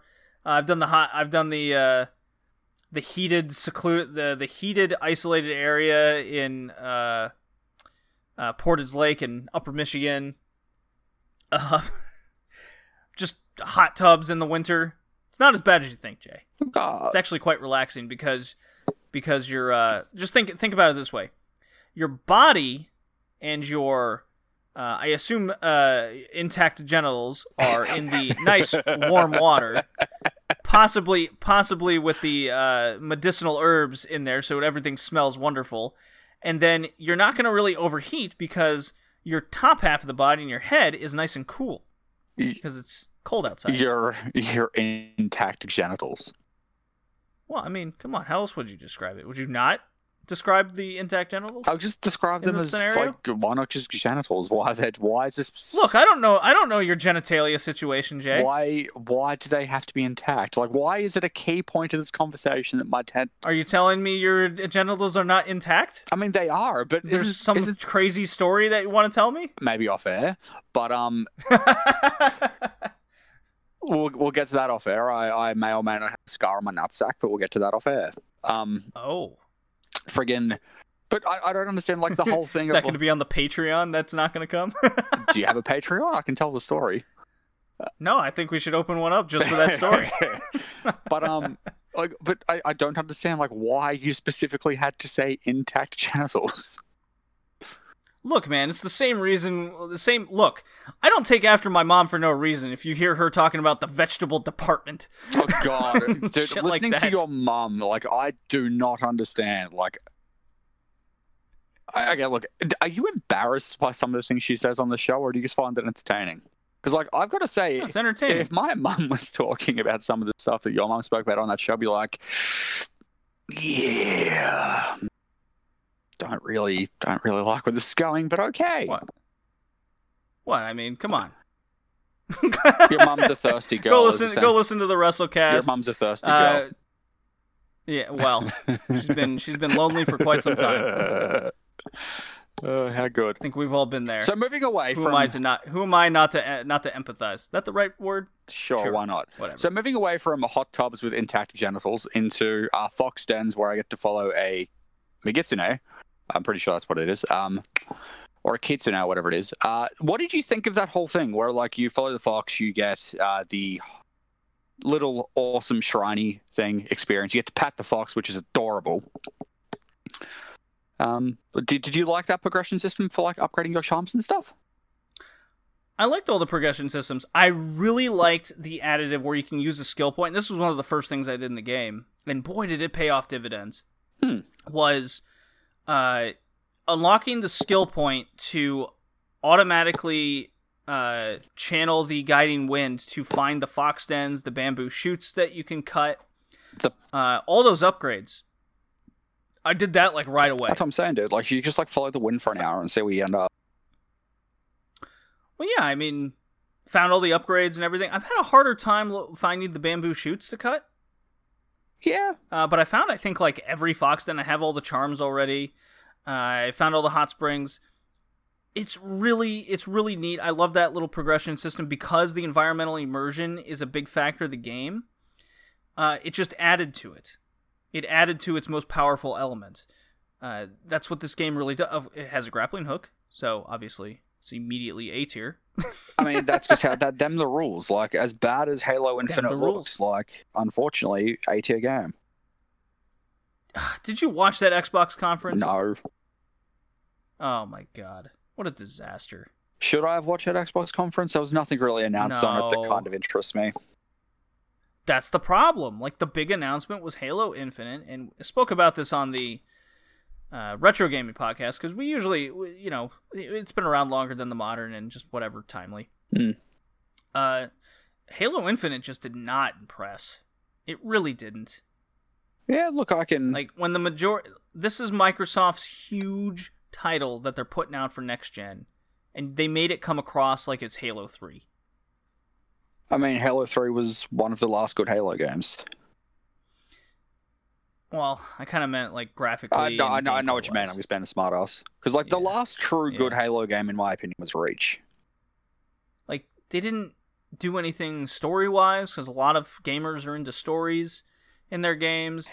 They just showed off kind of this generic gameplay to it all, and it's like, oh, there's a grappling hook. Cool. It's funny that you say that, because, like, games for a while here were moving, like, just the multiplayer only. Like, look at the Call of Duty games for a while. Like, Call of Duty hasn't always been exactly what you'd call story-driven, but there was a couple of them there that just came out with multiplayer, and that's all it was. Like, there was no story at all. I mean, that's a big fan base, sure.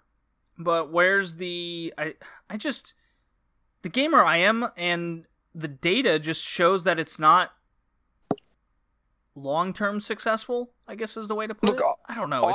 I play games for stories. Okay, here we go. Here we go. I found the right wordage. Go ahead. We talk about, like, appreciating the art form of gaming. Kind of like the same thing with wrestling, with anime and everything. Right. Like, anime seasons, you always see, like, an isekai, right? Wrestling, you always have that, like, regular 3-star mid-card match. They don't do anything. They just go out there and do their thing, right? That's what these multiplayer games are. They're a 3-star wrestling match. They're not going to blow you away. They're not meant to. They're just supposed to make money, which is fine for the publisher, but for the art form and what it does for the longevity of gaming, like, what mark does it actually leave on the industry long term? I don't see the point. Like, if the point's only to make money, don't get me wrong, I understand that, right? But what have we... The problem I have is... You know what? We can roll this around with WWE, right?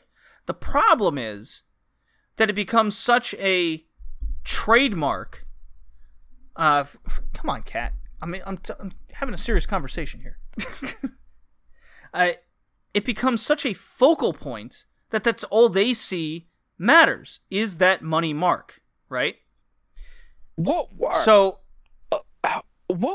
the last true... This is going to be probably an argument here, but what was the last, like, truly enthralling story that you've had actually watching WWE? I know you haven't watched in a while, but I just want to, like, get an idea. No, I keep up with it. The thing, come on, Jay, you know me. Like, I keep up haven't with watched it everything. Like, in ages either, but, like, I'm sitting here and I'm genuinely trying to think of, like, the last true thing I was 100% all in on vested in with WWE. I cannot think of it.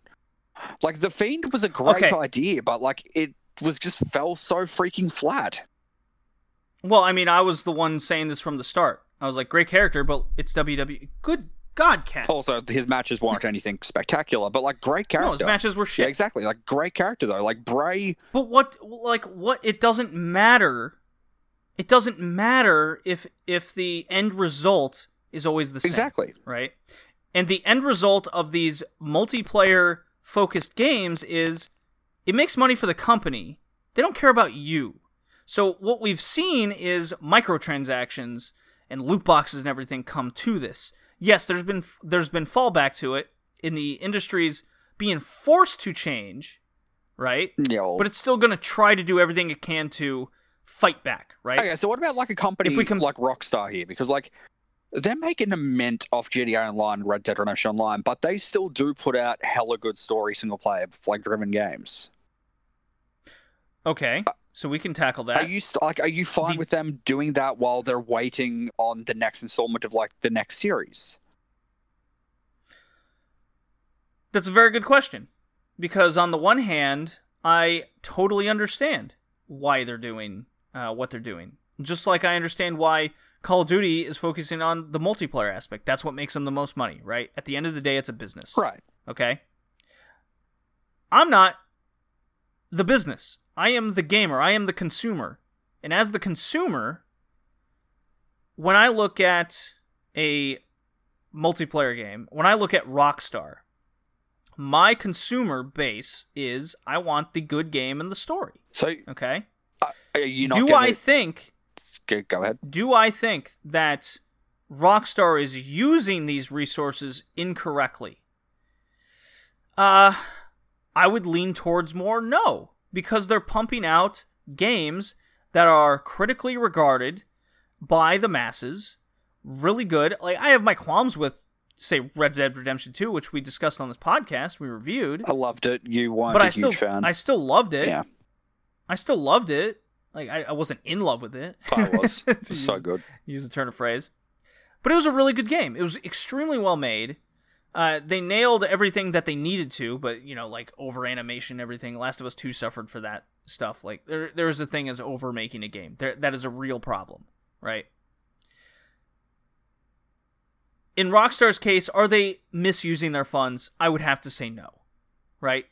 And they're appealing to both fan bases fairly, I feel. Now, ethically, putting casinos in games and whatnot, that's no bueno, right? That's an entirely different topic, which we've discussed in the past. This cat is crazy right now. He's all over the place. Would you like to deal with Sid? I've given you like 3 opportunities. No. It's more fun this way. He looks like he's gonna maybe settle down for a second. Look, we've got a lot of things here we could touch on. Like, if we don't end up doing an episode next month, maybe we can come up with a topic and discuss that. Because like we've mentioned a couple of things already, like during this podcast, so we could probably get a good in-depth conversation out of. Sure, and it's all stemmed from Ghost of Tsushima, and that's why this game is such a hit. You know what? I'm curious. This popped in my head. All right. Sales, Last of Us 2, because this is something I've been keeping up with. That hasn't sold very well for the amount of effort they put into that game. Very true. So, it sold 4 million copies so far. That seems low. It is low based on their expectations, because they were expecting 10 plus million. What, within the first month? Yeah, probably just about, yeah. That's kind of crazy, but okay.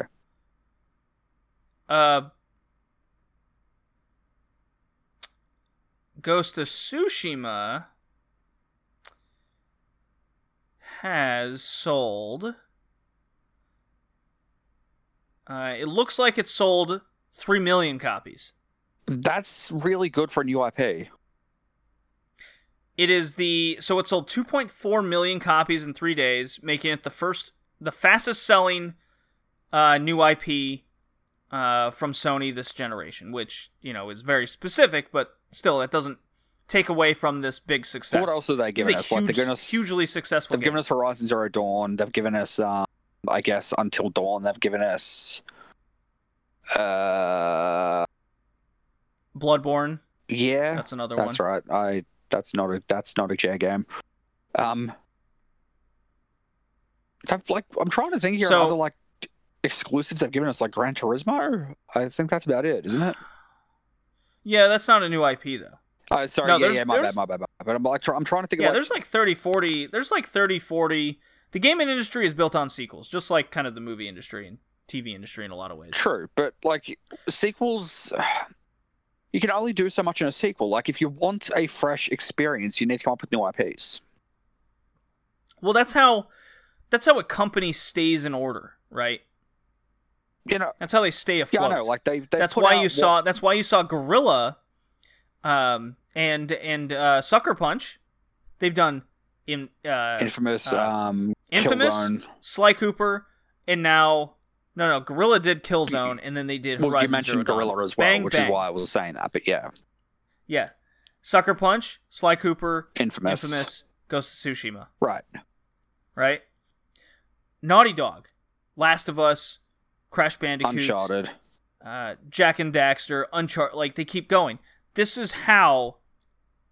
This is where, say...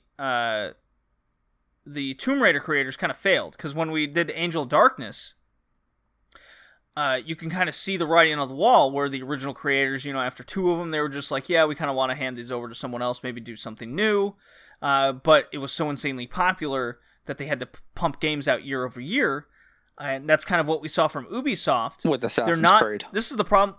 Right. Assassin's Creed was super popular, and now they're pumping games out year over year, and it works, but you're killing the franchise. And therefore, when you do come out with a game later, you could revisit that. See, like, later. Assassin's Creed 1, good proof of concept. The 2, like the Ezio story, like with 2 through Revelations, I really enjoyed. 3 was kind of a letdown. Black Flag was freaking incredible, and then it dropped off the face of the earth, in my opinion, until Odyssey. Sure. Oh, Odyssey. I liked Origins. I didn't like Origins as much as I liked Odyssey. I feel like Odyssey took the things that Origins was trying to do and made them better. You know what? That kind of goes with my general Assassin's Creed opinion, though. I like the one that did it first. I always like that proof of concept game, like you said, to take your phrase Well, there. that's exactly what Watch Dogs 1 was compared to Watch Dogs 2. It's why I'm curious to see what Legion's going to be like. Oh, yeah, I don't know about Legions. Well, my jury's out on that. Look, we'll get to that when we get to it. It's going to be later on this year. I'm going to get it because I have... No, it's coming out 2021, isn't it? I thought it was coming out this year. Oh, look, either way, like, I'm going to get it. Like, I really liked Watch Dogs 2. But, yeah. Friggin', like, I'm excited for Valhalla. I'm very curious to see if it's going to be as good as Odyssey. Because, like, Odyssey was a very good game, in my opinion. But that's just my opinion. You didn't like it. I didn't like it at launch. Have you gone back and played it since then? But that's a problem. That's a big problem. I revisited it, and they fixed a lot of the leveling system that I had a huge issue with. The forced RPG, the forced slow RPG system to encourage microtransactions. Yeah, like I played it that. like 4 months later or whatever it was. Like they'd probably fixed like crap by the time I got to it. Yeah, and I revisited it a year later, and I was like, okay, this is better, a little bit more improved. Yeah. I'm still, it's better. I'm still not crazy about it. I think a lot of the gameplay, you know, we've spoken about Odyssey a lot on this podcast. It's very controversial between you and I. Yeah, but hey, like we've got differing opinions on it, which it makes the conversations that much better. If we both agreed that, like, it would just be a kind of a boring conversation where it's like kind of sucking the game's dick. Yeah, from what I've seen in Valhalla, it looks like they're taking the Odyssey thing that made it good, and they've taken out a lot of those things that I just did not like. That's fair. I wonder. We'll get back to Ghost of Tsushima in a minute, but I wonder if I'm going to have the option in Valhalla to play as male or female protagonists like we did in Odyssey. Oh yeah, they already confirmed. Good, because like I'm going to be that chick that I was in friggin' whatchamacallit and just like slaughter everybody. Cassandra? Yeah, she was awesome. Yeah. So Ghost of Tsushima, man, the more I play the game, it just really hits home. Like, this is a game doing the formula right and kind of making its own just enough to set it apart. 100% agree. My favorite side mission is definitely the Tomoe one. Tomoe, yep. I don't think the grappling hook is totally necessary, but fuck those assassinations when I'm jumping leap to leap. It's almost like I wish Assassin's Creed was more like this game, really. Look, maybe you'll get a grappling hook in Valhalla? Well, it's not the grappling hook. It's kind of just the way the game presents the battle system. I know what you meant. I'm just being a douche. And how it activates. Like, if I could invoke... You know what? If Assassin's Creed, you can invoke Hitman-like assassinations. Because that's what the first one did. It made it feel like you were playing Hitman, but you're an assassin going through time. Right. That's why I like the first one so much. And I feel like the series has become more action-oriented, which is fine. I still like it. It's just not what I fell in love with the series about. I don't even think that there was an assassin in Assassin's Creed Odyssey. It shouldn't have been called Assassin's Creed Odyssey. Well, that's the other issue altogether. True. But with Ghost of Tsushima, the fact that you're playing as the quote-unquote ghost, like, you're getting that reputation, and it's kind of encouraging you to use these ninja techniques. The underhanded tactics, if you will. Right, yeah. God, I love using the smoke. Just throwing a big fucking smoke bomb out. I really like the friggin' enemies don't know what's going on. I'll stab the leader and run away. I love the kunai do, because like it's just like, and friggin' I'm starting to lose this, and now you've got a kunai in your throat.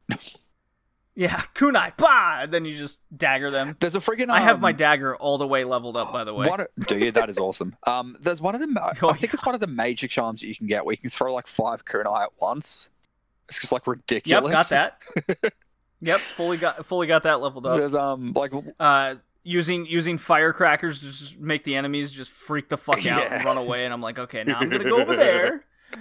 I'm gonna kill the leader, and then it's just gonna be you goons. Yeah, but the other thing is too, like, with the all right. So what armor do you like? Where are you up to armor wise? Because like I need to know this before I say some stuff. I have the Ronin armor fully upgraded. Okay, so do you have the Sakai armor yet or not? No. Because, like, you can get the Sakai armor, and if you successfully do a standoff, like, with a certain charm and the armor fully upgraded, you can get, like, up to 10 strikes with the standoff or something like that. It's just, like... No way. Yeah, you can get, like, up to, like, 7 or 8 or 10 or something, like, if... Because, like, I think it's 5 in total for the fully upgraded Sakai armor, and then, like, you add a charm to it to, like, double it or some crap. Oh. So you just, like, go to a place, activate the standoff. If you do not stuff it up, you just, like, clear out an entire outpost. Oh, that sounds awesome. Yeah. See, that's the thing. Like, whatever way you play, you just become so crazy good at it. And yeah, because right now I got, like, 3 or 4 standoff abilities. So that's why I can just cut through the side towns, like, really easily. Yeah. And then with the with all the ghost techniques, like I throw a fire arrow in the middle of, you know, one of those big dudes with an axe. It explodes, light like 4 dudes on fire. Then I throw a concussion bomb. Then they're all on fire. And then and I'm just watching it all. I was like, I just killed like 20 dudes in 30 seconds. It was awesome. I feel powerful. I feel like I cheated a lot. And then I'm just looking at everyone like, yeah, call me a ghost. Do it. All right, Jay. Anything else you want to say about Ghost of Tsushima? I mean, we could talk about this for just hours. Huh. The entire Discord's playing this game. Kay from Big Egg Joshi Podcast is playing this. You're playing this. I'm playing this. Tori from the Anime Cast is playing this. Our whole podcast is playing Ghost of Tsushima. Right. And loving it. Mm-hmm. Yeah, that's because it's a good game. Yeah. I'm giving this an S tier. I really am. I 100% agree with you. I would also give it an S tier. There you go. Easy S tier. Like, without question. So I think that puts it at our game of the year right now. Yeah, I think this is the first time we've both agreed on an S tier game. It is. That's why it's game of the year. Woo! Ghost of Tsushima. There we go. Typing it in. So, for those wondering now, Curse of the Moon 2, I'm giving a nice little solid B. Right? It's a sequel. They didn't, they changed it up enough. They added the co-op, cool little things. I don't think it's enough to be an A, but I really like it. It's a B, a solid B tier. I moved up Dreams to an A because of the VR mode added. That's quite important. It's a big, if it was DLC, like that you had to pay for, I wouldn't consider it. But this was part of the main game from the start, and they just had to delay it because it's such a big add-on, and then it was free. The free is the big aspect. Right. And it's still in 2020. It's still the same year. So that's moved up. And then Paper Mario?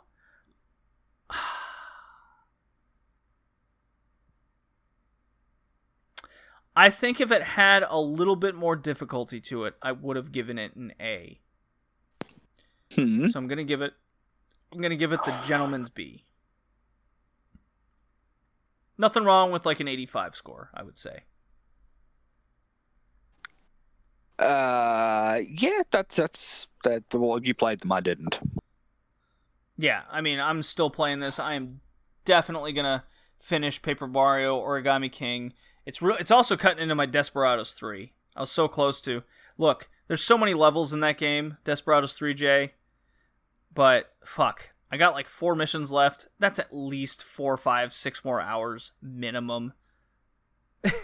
Because each stage takes like an hour to 2. The longer you go through the game, and that was a criticism of it that I saw some people make, was Desperados 3 is just so long. It's like a stress test in a lot of ways. Yeah, that's fair. Yeah. Yep. So, Ghost of Tsushima. There you go. So, just a little recap here. If you paid attention to my Twitter, I kind of listed my my personal games of the year, not based on favorites, just based on kind of my tier rankings. And but if we go by overall tiers, not counting my mom's right now, because we do take hers into account. Oh, do we? Different perspective. That's amazing. Oh, yeah.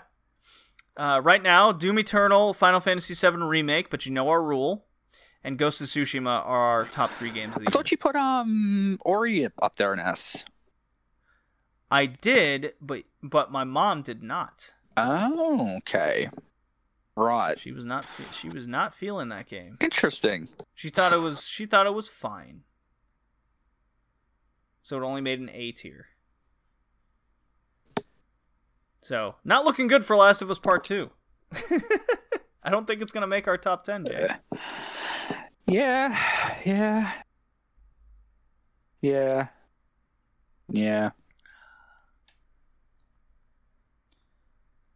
So I'll just mark that as Curse 2. Add that in. Good stuff. Oh, shit. What a mistake. Yeah, so, redleafretrocast.blogspot.com. Go check us out. Got a nice little website there. I worked a little hard on it to make it marketable in some way. Right. You can go check us out. Leave us a nice little review on iTunes. Jay, it's been great. It's been another month. It has. Good little fun games.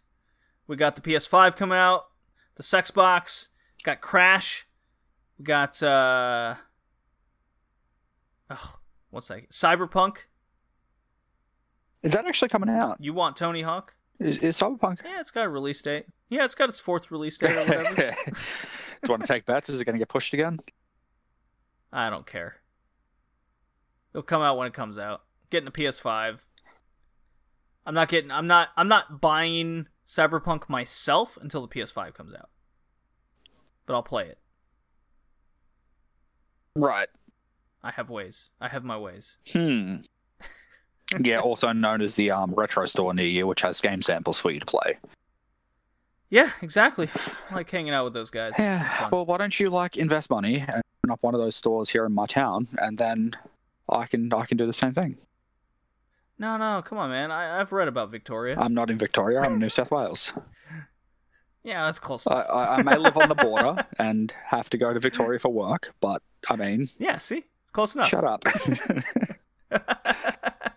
All right, well, Deffa... Act like I don't know geography. I have a geology degree, damn it. What are you, some kind of geographist? Geographist? Geolographer? Geolographer. All right, let's talk. I'll be talking to my mom shortly about Ghost of Sushi. See what she has to say. Ghost of Sushi. Let's see if she agrees with us, Jay. Well, if she doesn't, she's just wrong.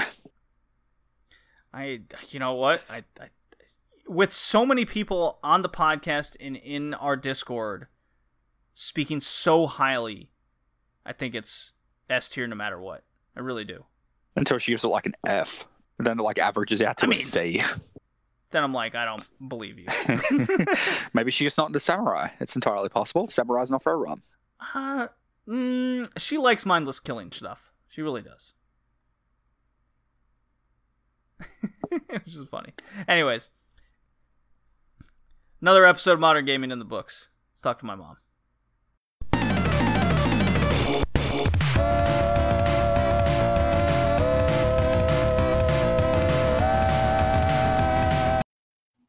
And you know what that music means? Mom, we're back for another month of Modern Gaming. Modern. Yes, modern. Recent games, not old games. Ha. They will be you old do someday. Old games with other people? I do old games all the time. And it's funny you ask. We do the Red Leaf Retrocast retro gaming section, in which we fun. Yes. We just came out with an episode over animal protagonists. Oh, wow. Yes. When was that made? What decade? We play games from all kinds of decades. Uh-huh. What decade? Mostly the 90s. Mostly the 90s, yeah. Sometimes we hit the very early 2000s, and sometimes we hit the 80s. All depends on what we pick. Atari games? We've done a few Atari games. I kind of want to go through what about phases. Game Boy games? We've done a Game Boy podcast before. Ah, okay. Yes. All right. In fact, if you want to check out the whole list of games we've covered for the Modern and Retro Gaming Podcast, you could go to redleafretrocast.blogspot.com to see the master list. It's a nice little section of the page there. You can just, Control F, type in the game, and you'd be like, oh, they did cover it. Go to that episode. Easy enough to find. Cool. So, Very Mother, cool. July has come and gone, and you have a game you need to talk about. It has come and gone, hasn't it? Wow. Summer's almost over already. Good. I don't like this hot weather. Oh, my God. Well, when I can spend it at the pool, and nobody's there, it's actually quite nice. And like, I need any more peace. Nobody at the pool, so I get peace regardless. Right. Bum, bum, bum, bum.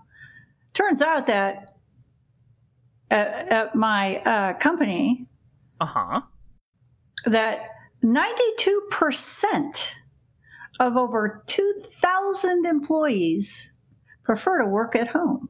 Oh, you don't say. It's almost like there's a virus or something going on. They don't want to go back to work. I guess. I, on the other hand, would like to go back to work and actually socialize. Oh no! Come on, that's in the past. This is 2020. It's all about virtual socializing. I have to believe that of the over 2,000 employees, that the majority of them are not home alone. Oh well, yeah, that's true.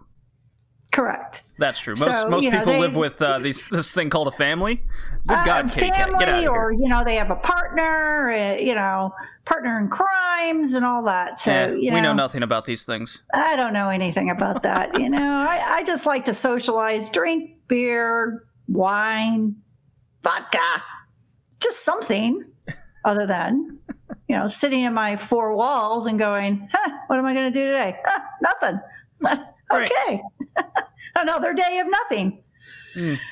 I just had and you know what the really bad sucky thing is I'm never late for the office anymore. I don't have an excuse. 9 o'clock, I'm here. no accidents to worry about, other than tripping and falling in grocery stores or some stupid thing like that. Tuesday, whatever. Yeah. Bruise Day. It's called Bruise Day. Bruise Day. Not Tuesday. Right. Yeah, it's Bruise Day now. Bruise Day. Perfect to peruse and slip in the vegetable department, as you would say. Not produce section, department. It's a department. I work in a department. Yeah. Well, if we're on the topics of strange just side talk. It's always good for strange side talk. Yeah, I made my lazy tacos and just going through the not the vegetable department, but the Mexican aisle, if you will. Oh, and okay. I saw Mexican department. I saw serrano peppers, and I was like, "Oh, I'm gonna put these on my tacos." Very good. However, very hot. Yes, they are. Yeah. They're even hotter than a Japalino. Yeah, it was quite a mistake to put two of them on my taco. Oh, shit. I bit in I bit into one and I was like, that's really good. And then maybe 4 seconds passed. Right, I was going to say seconds later. I'm like, oh no, this was a mistake. Hot going in, hot going out. Well, this is what happened. I bit into one to test how spicy I could take it. And I'm like, okay. You're going, that's no big deal. No. So I was like, no big deal, no problem. Just so happened, as I cut the rest of that pepper out, because I was very curious, no seeds were in that one. They all fell out because there was a hole. Oh. Yeah. So therefore, that pepper fooled me, and I paid the price. So yeah, like my eyes were just watering. I just got over it like maybe 5 minutes before I called you. Oh, wow. It was really funny. And then at work today, a couple guys were really curious about like why I'm there, what I studied and everything, and I told, geological engineering. And they kind of cocked their heads. They're like, wait, what? I was like, yeah, geology, but engineering. They go, so how did you get to work with guns? I was like, you know what? It's a good question. Well, powder's made from something from the geological stuff, right? I'm like, you know, Rocks chemistry and the whatever, Yeah. and it was just kind of funny. Like, wait, That's funny. I was like, yeah, I can't tell you, you know, making wells and looking at rocks. My priority coming out of college was I can't wait to work with the making of guns. What a skill I have developed paying for college. Are you actually making guns? Or are you making gunpowder? Or are you making I'm just keeping bullets? it simple in terms of the technical terms. Oh, Yeah. gotcha. Barrels, rifles, and carriers, and all those kinds of things that make up a Cool. gun. Yeah, cool, right? I can't wait. I can't wait to come see you and go on a tour of this place. So, Are they going to allow me to go on a tour? Oh, currently? Absolutely Yeah. not. Nobody is allowed in this building. Oh, wow. Yeah. Wow. Oh, okay. Well, So what? I, on the other hand, because you brought up food, Okay. and prior to you contacting me, I had just finished my dinner because I really didn't take a lunch today. Right, because the older you get, the closer to lunch is dinner time. Correct. We Yeah, have right. dinner. It is the rule. I've seen Seinfeld. Quiet. Anyway, I made a pork chop and I made fresh spinach and I sauteed spinach and it was so freaking good with garlic. No serrano peppers involved? No peppers, no, nothing that's, I may or may not have a residual effect of this dinner. I see. Mm-hmm. But it was quite good. I get what you're driving at. It was quite good, though. All right. No hotness, just what would they say? A Southern comfort meal. Sure. The only thing I was missing that I had taken out, that after the amount of spinach that I made, I left off the macaroni and cheese that I was going to add with it, but I ended up eating the whole pork chop and all of my spinach, so it was better that way. The macaroni and cheese would have put me over the edge, and I probably wouldn't have finished my meal. So kind of worked out good, Riveting. isn't it? The excitement of my day. Oh my God. This is what Pretty pathetic. This is what we've This come is down pathetic. It's pathetic. I'm pathetic. You're pathetic. No, come on. This is great. You All are. right. You're singly pathetic. Yeah, right. I have a cat. It's fine. Yeah, see, you're singly pathetic. I have 2 cats.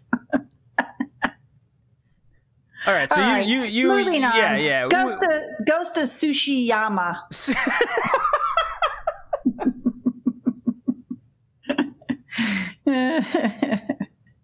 One more time for me. Ghost of Sushi.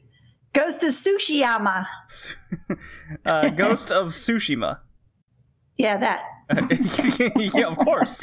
That's what I said. Exactly. That develop- took 6 years to make. Yes, 6 years developed by. Why does it take so long to make this? Is it because of the extreme graphics that the amount of time that the graphics take, or is it because when they first start, they had this kind of graphics, and now as time's gone on, we're talking over 5 years later, the graphics get better. I just don't understand why games take so many years like that. The last ones we talked about took 7 years, and then this took 6 years, and you had all these different developers getting involved in the game, and I'm assuming that nobody's going to stick to this making of the game, that they change out the people that are developing this game, so you got a lot of interactions of different ideas and such. Well, Do unlike tell. I unlike was full of questions. yes, unlike The Last of Us Part 2, this one was developed by Sucker Punch, and it's a PlayStation exclusive. After completing their latest Infamous, they made a series of games called Infamous. They came out with one of the first games on the PlayStation 4, and then after that, they wanted to kind of get the best they could out of the PlayStation 4 and come up with an open world game, and thus, after much kind of inspiration from old samurai movies, they decided on a game like this. And that's what we got. So we got this, why don't you explain what No, don't do Ghost that to of me. Tsushima Don't do that to me. is? Don't do that to me. You do that to me. What You do it. what YouTuber did you watch? What did you see? How far did you get? Kind of situation. Well, I actually watched Rad Brad. Rad Brad. Okay. Rad Brad. I've watched him in some other gaming. Yes. Yeah. And he actually talks through it. The guy that I watched last month, there was no talking at all. It was strictly watching it being played. Mm-hmm. I kind of like Rad Brad because it piques a little more curiosity about some things, and you understand probably a little better on the game itself. And so I choose Rad Brad as far as if I can watch him to watch the game. Sure. Hopefully, he's playing the game of the month that we're discussing. Right, which Yeah, he wasn't. I did not. Was Oh, not for able. Last of Us 2. Yeah. I see. All right. So he was actually given this game prior to release, and then once it did get released, then he did a follow up and such with it. And I did end up watching the ending. Oh, you saw the ending of the game? Yes. Oh, they I actually haven't even gotten that far. Yeah, they actually post an ending to the game, which is what Rad Brad does also. So I saw the ending. Okay. Did it make sense? Did you like the ending, or do you not know enough about the story overall? Well, and that's the thing. So I only watched an hour and a half of it. Okay. So, I mean, what is it, a 15-hour game, 17-hour game? It's a long game. It's a long one. It's many hours. It's a long one. It's Yeah. I'd put it up there with Last of Us 2 in terms of time. Maybe not as long as Final Fantasy VII Remake, but this one is very different compared to those other two that you've seen from the bigger game perspective of 2020 here. Mm-hmm. Other than that, it was kind of a pretty graphic, good graphics, very graphic with the blood splattering. Well, it's a samurai game. Yes, this is true. Off with their heads. Oh, very much so. Yeah. So do you know the story of the Mongol invasion of Tsushima in Japan? Do you know this No. story at all? Mm-mm. All right. So this game is more or less about that story, but they put kind of their own little fantasy So is it spin a on it. story or is it a history story? It's a real thing that happened in history. Okay. So think of it, you know what? It might be fair to compare this to kind of the Alamo in a way. In terms of Texas history, right? The Alamo was the kind of the last stand of Santa Anna, Yeah. Texas independence, blah, blah, blah. Okay. And ultimately, everyone at the Alamo died, but it ended up leading to the defeat of the big Mexican general and whatnot. Well, the Mongol invasion of Tsushima was the Mongolians came to Tsushima, and I'll just give you a loose, simple synopsis in terms. So they came to Tsushima, and the samurais. So think of your 114 men against this huge Mongolian invasion, coming off their boats, and maybe I did spend too much time in Canada. So it kind of like the beginning of the game where you just have the small amount of samurai against this giant Mongolian invasion army, and then you just get slaughtered on the beach, right? Right. Well, except two people. Except two people, right? And then it's kind of the slow coming of the island to push the Mongolians back, while and I hope I have this right, while the loose history is the small amount of samurais were able to kind of more or less band as much as they could together to keep the Mongolians from using Tsushima as like their home base, and then to inevitably invade the mainland of Japan. So, Okay. without this Battle of Tsushima, then who knows? Maybe Japan could be Mongolian territory to this day. Mm-hmm. Just like maybe without the Sure. Alamo, you could say maybe Texas would be part of Mexico. Mm-hmm. In its Well, it own still is. weird comparison. It still is. Some would say. Some would say. Yeah. That border is a lot closer in. So, the game is all about this one guy who survives this battle, and he has to then gather basically more or less the people that weren't involved and aren't samurai, and eventually push back the big Mongolian invaders, right? Mhm. And it's a slow trek through trying to convince these people to help you out, because all the major samurai pretty much died on the beach that day. Right. The whole game is kind of learning about the Mongolian leader, what he did. You're basically trying to push back and take back your island before the Mongolians really just there's no stopping them, right? Right. Yeah. What did you think? What did you think of this sucker punch game? Honestly,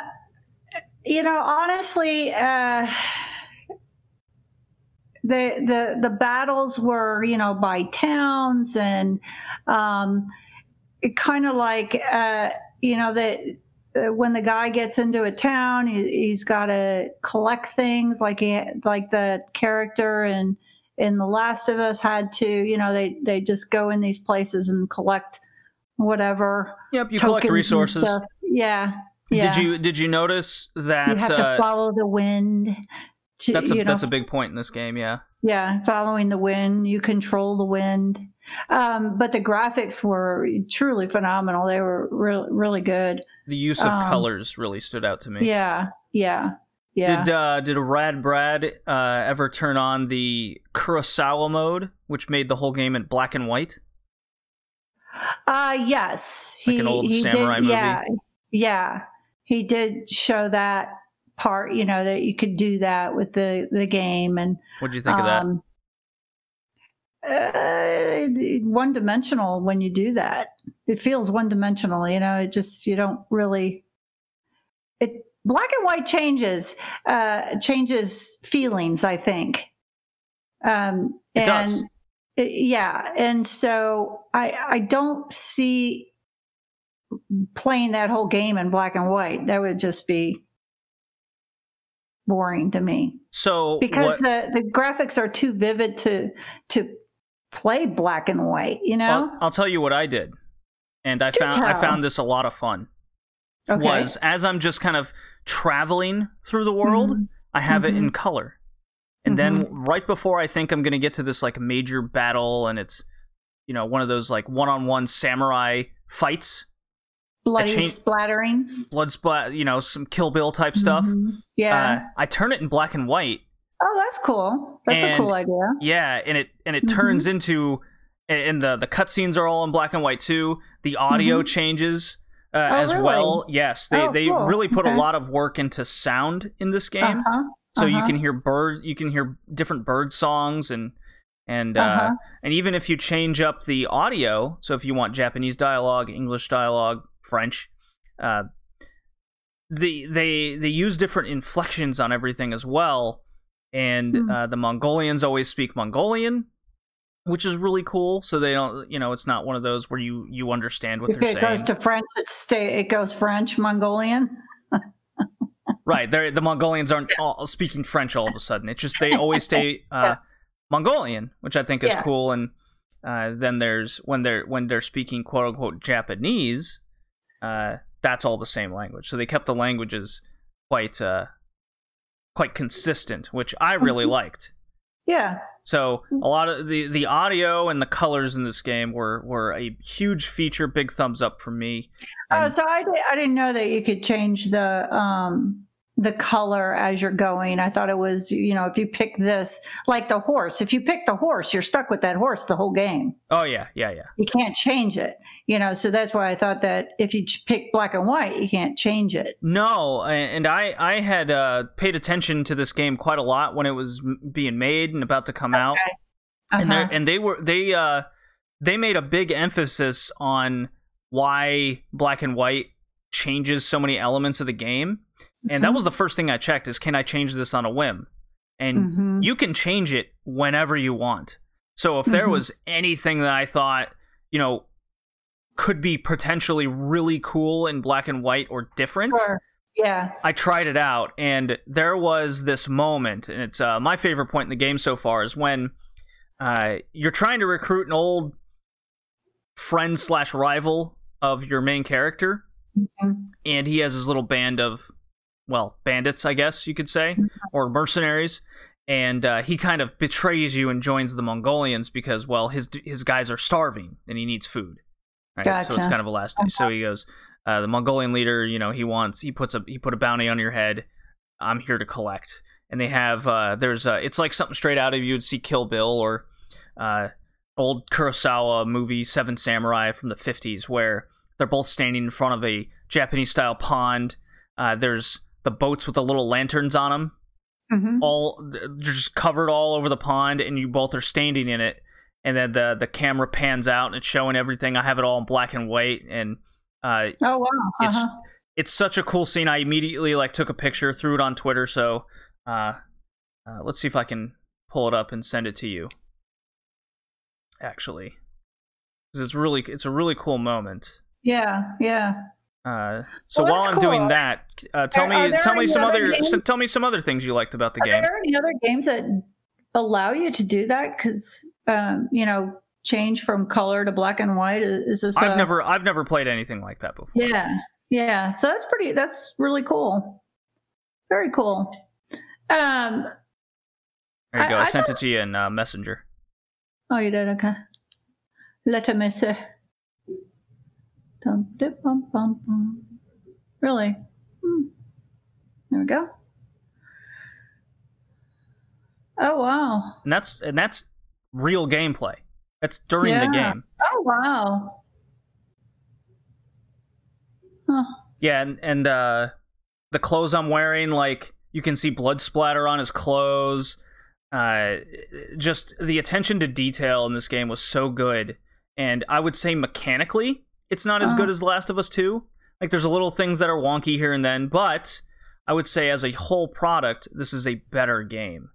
And I haven't really come across anybody, at least in the people that listen to the podcast or are part of our community. Nobody hates this game. Nobody has issues with it. Everyone truly loves it. And you mentioned before that Last of Us 2 had a lot of people leave the studio. There was different directors and producers that came in and out. This one, as far as I know, had the same team develop it from most, people come in and out, of course, but the main people involved stayed throughout the whole process. Yeah, and started it from beginning to end. Right. Which it actually will show in the product. At the end, it'll show whether it works or not. Whether it meshes or not. It's going to show if you got inconsistencies for sure. Yeah. So that's good. I mean, yes, granted, you're going to have people going in and out just because, but as far as the main players that produce it, as long as they're still there, they're all on the same page. Right. They're not putting in their own 2 cents, or, oh, well, I have this different idea, let's do this. Well, it doesn't really match up. Yeah. So not good. So Jen Samurai and Lord Shimura. Mm-hmm. Jin Sakai and Lord Shimura, yes. Oh, thank you. It's okay. And Kutan. Mm-hmm. Yep, the Mongolian. Yeah. It just amazes me to see how real these characters look. And, even to the threads in their clothing and just everything. It's like watching a movie. I just really, it's really cool to me to watch that stuff. Yep. Compared to watching Nintendo from the 1980s. Right. It's a totally different gaming environment. Yeah. Yes, it is. And that's why I think I can watch these longer or be involved longer than when you were playing a game back in the day, because it would just frustrate me. I'm a frustrated gamer. I can't sit and keep being killed all the time. I understand. Yeah. But the graphics from then to now is just amazing. Always improving, right? Yeah. Yeah.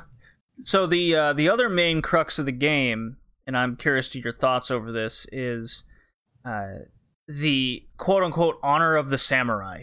Okay, because you can walk up to these towns that are taken over by Mongolians, or meet them on the roads, if you will, and there's a button where you can just challenge them outright. Be a true samurai, face off, and you can upgrade your skills and whatnot, like many of the other games you've seen on this podcast. Mm-hmm. And stand off, take them out, upgrade. You can take out like 3, 4, 5, 10 guys at a time. Mm-hmm. Kitty cat, what's your deal? Oh, come here.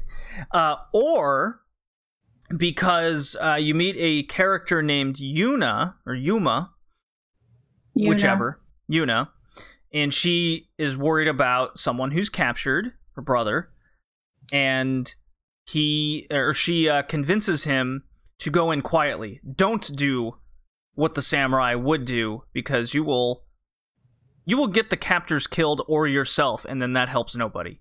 Mm-hmm. And so this leads to unlocking ghost abilities, aka become a ninja, basically. All right, which is not. Yeah, and that was what I didn't samurai. get. I wasn't really sure where the ghost even, what that was about, because I wasn't getting it.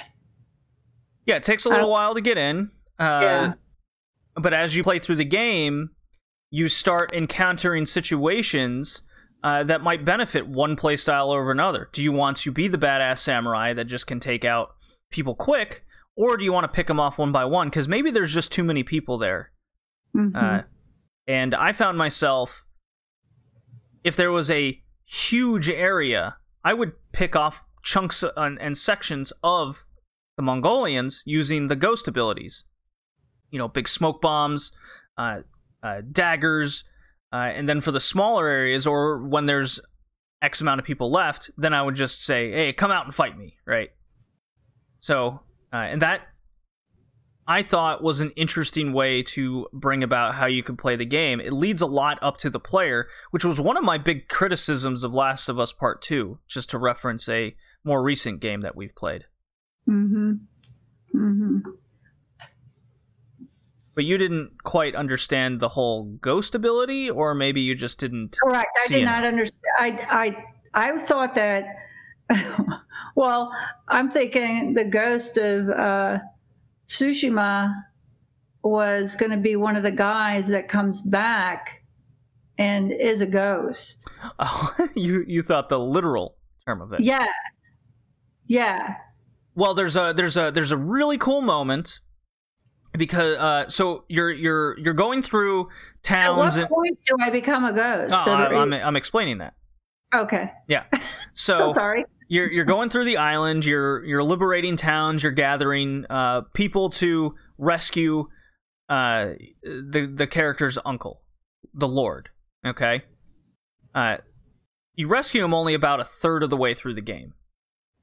Okay. Mm-hmm. Right when you get to a forge area, you rescue Yuna's brother, and he's a master of the forge. So needs to build weapons, take back this big town, this iron town. And here comes a ton of Mongolians. And you and Yuna just destroy all these people, utilizing all skills that you have available. And there's just so many, you kind of are more or less forced into a situation to just murder all these guys at any cost.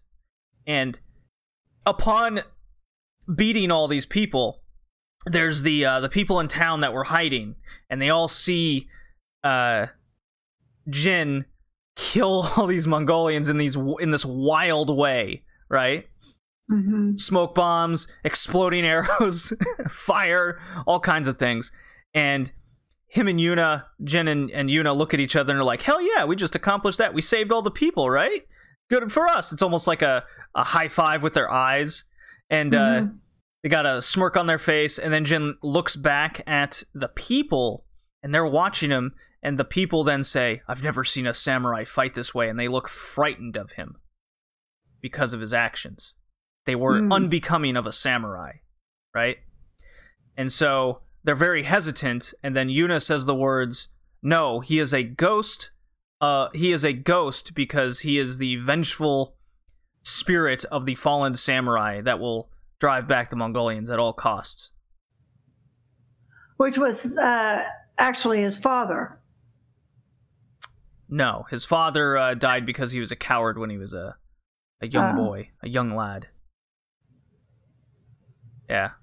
His father was murdered by a thief or something, or someone, and his father begged him for help, and he hid for his life. So he didn't save his father, and it kind of haunts him to this day. If he was more brave or stronger or what have you, it's kind of one of his. But isn't the ghost? So that sword is actually the ghost of his father, for him to get revenge for what he didn't do for his father? It's definitely a character motivation for him to be stronger. Mm-hmm. I maybe there's something later in the game I haven't experienced with where more will be revealed. Mm-hmm. How far into the game are you? I am if I'm to put a percentage out of it, I would probably say I'm 45%. Okay. Yeah. I've also been playing a couple other games for the month that I discussed with Jay that I also had a lot of fun with. It wasn't kind of that 1 month focus like I did with Last of Us Part 2. Gotcha. Yeah. Paper Mario came out. I played a game with Joey for a number of hours. Yeah, it was just lots of fun. Because he's on quarantine, isn't he? Oh, he's definitely quarantined. Yeah. He's got some kind of virus, right? Well, yeah, you might say that. And what's funny is we played a game called Grounded. So there you go. That was appropriate. Very appropriate in hindsight. Oh, funny. Yeah, so it's a samurai game. I expressed my opinion with Jay that said I felt like I was playing an old samurai movie. I was very into the story. It's very dreary. It's very serious. It's dark. It's dark, it's a but little dark. I thought it was very consistent. It hit its tones quite well. Yeah. If you like sword fighting and blood splattering and want, to me, to be able to play a game in black and white or color, and it's just weird coming from you since you watch a lot of black and white shows. However, here's the thing: there's a difference because the black and white shows were made for specifically lighting and everything changes specifically for black and white. And one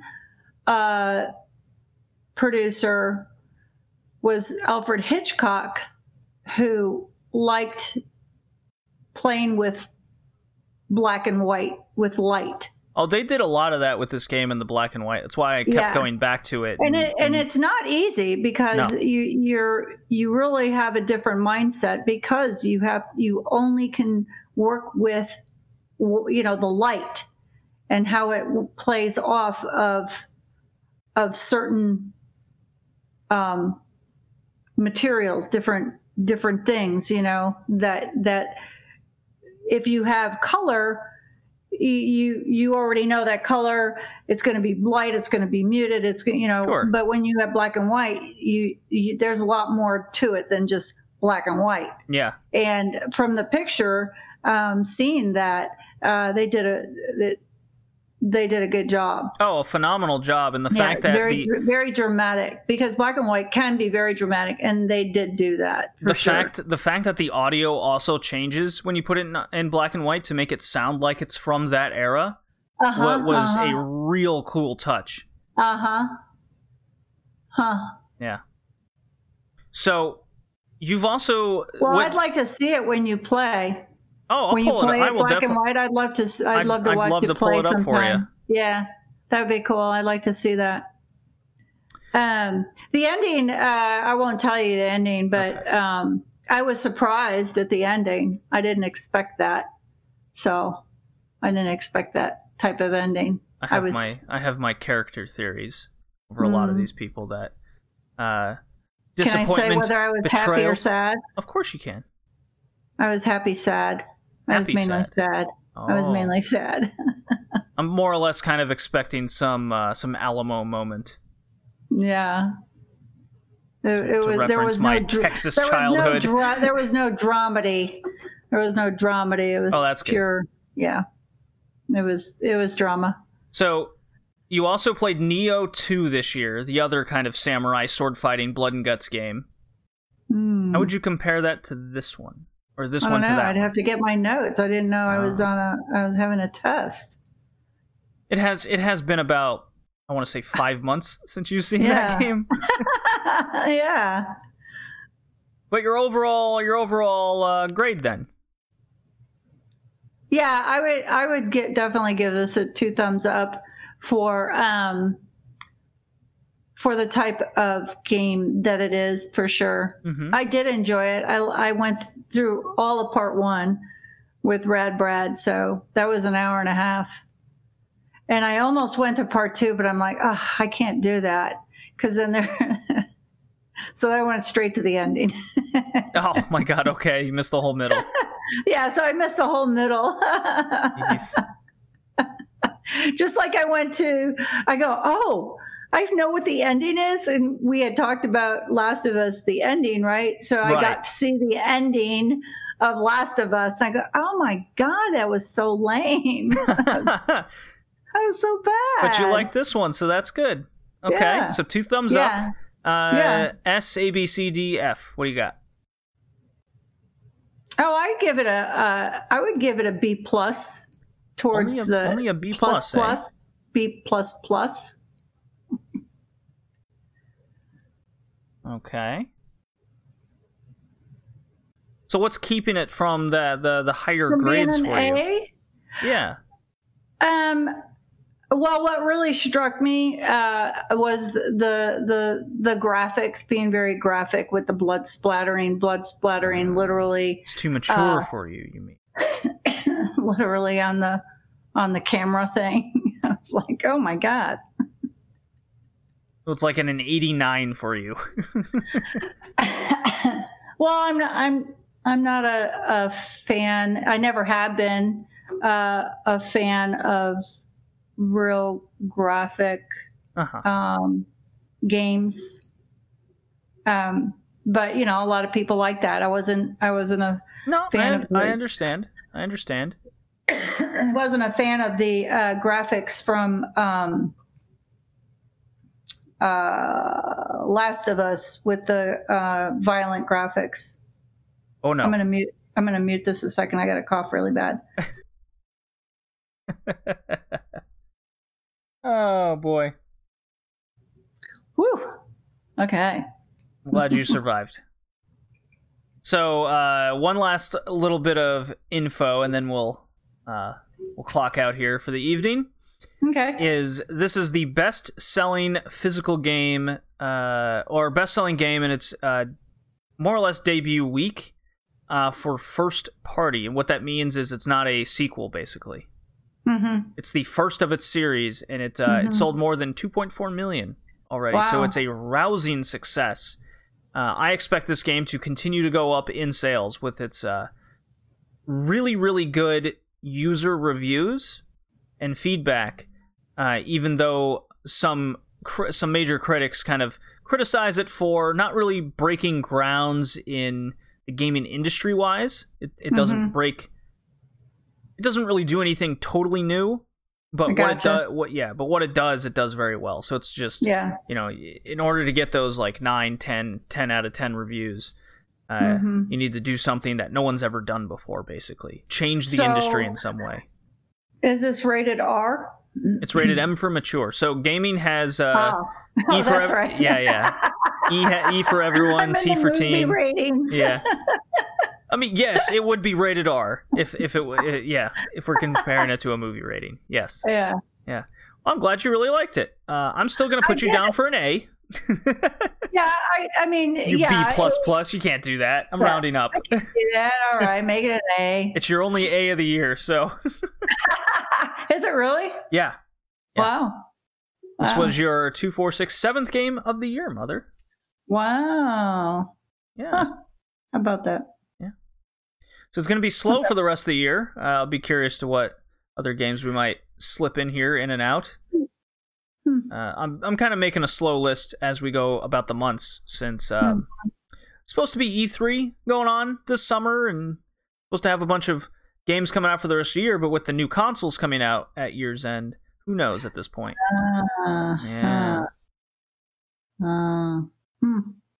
We shall see. We shall see. All right, Mother. Hey, thanks for having me. Can't wait to have you again next month. Thank you.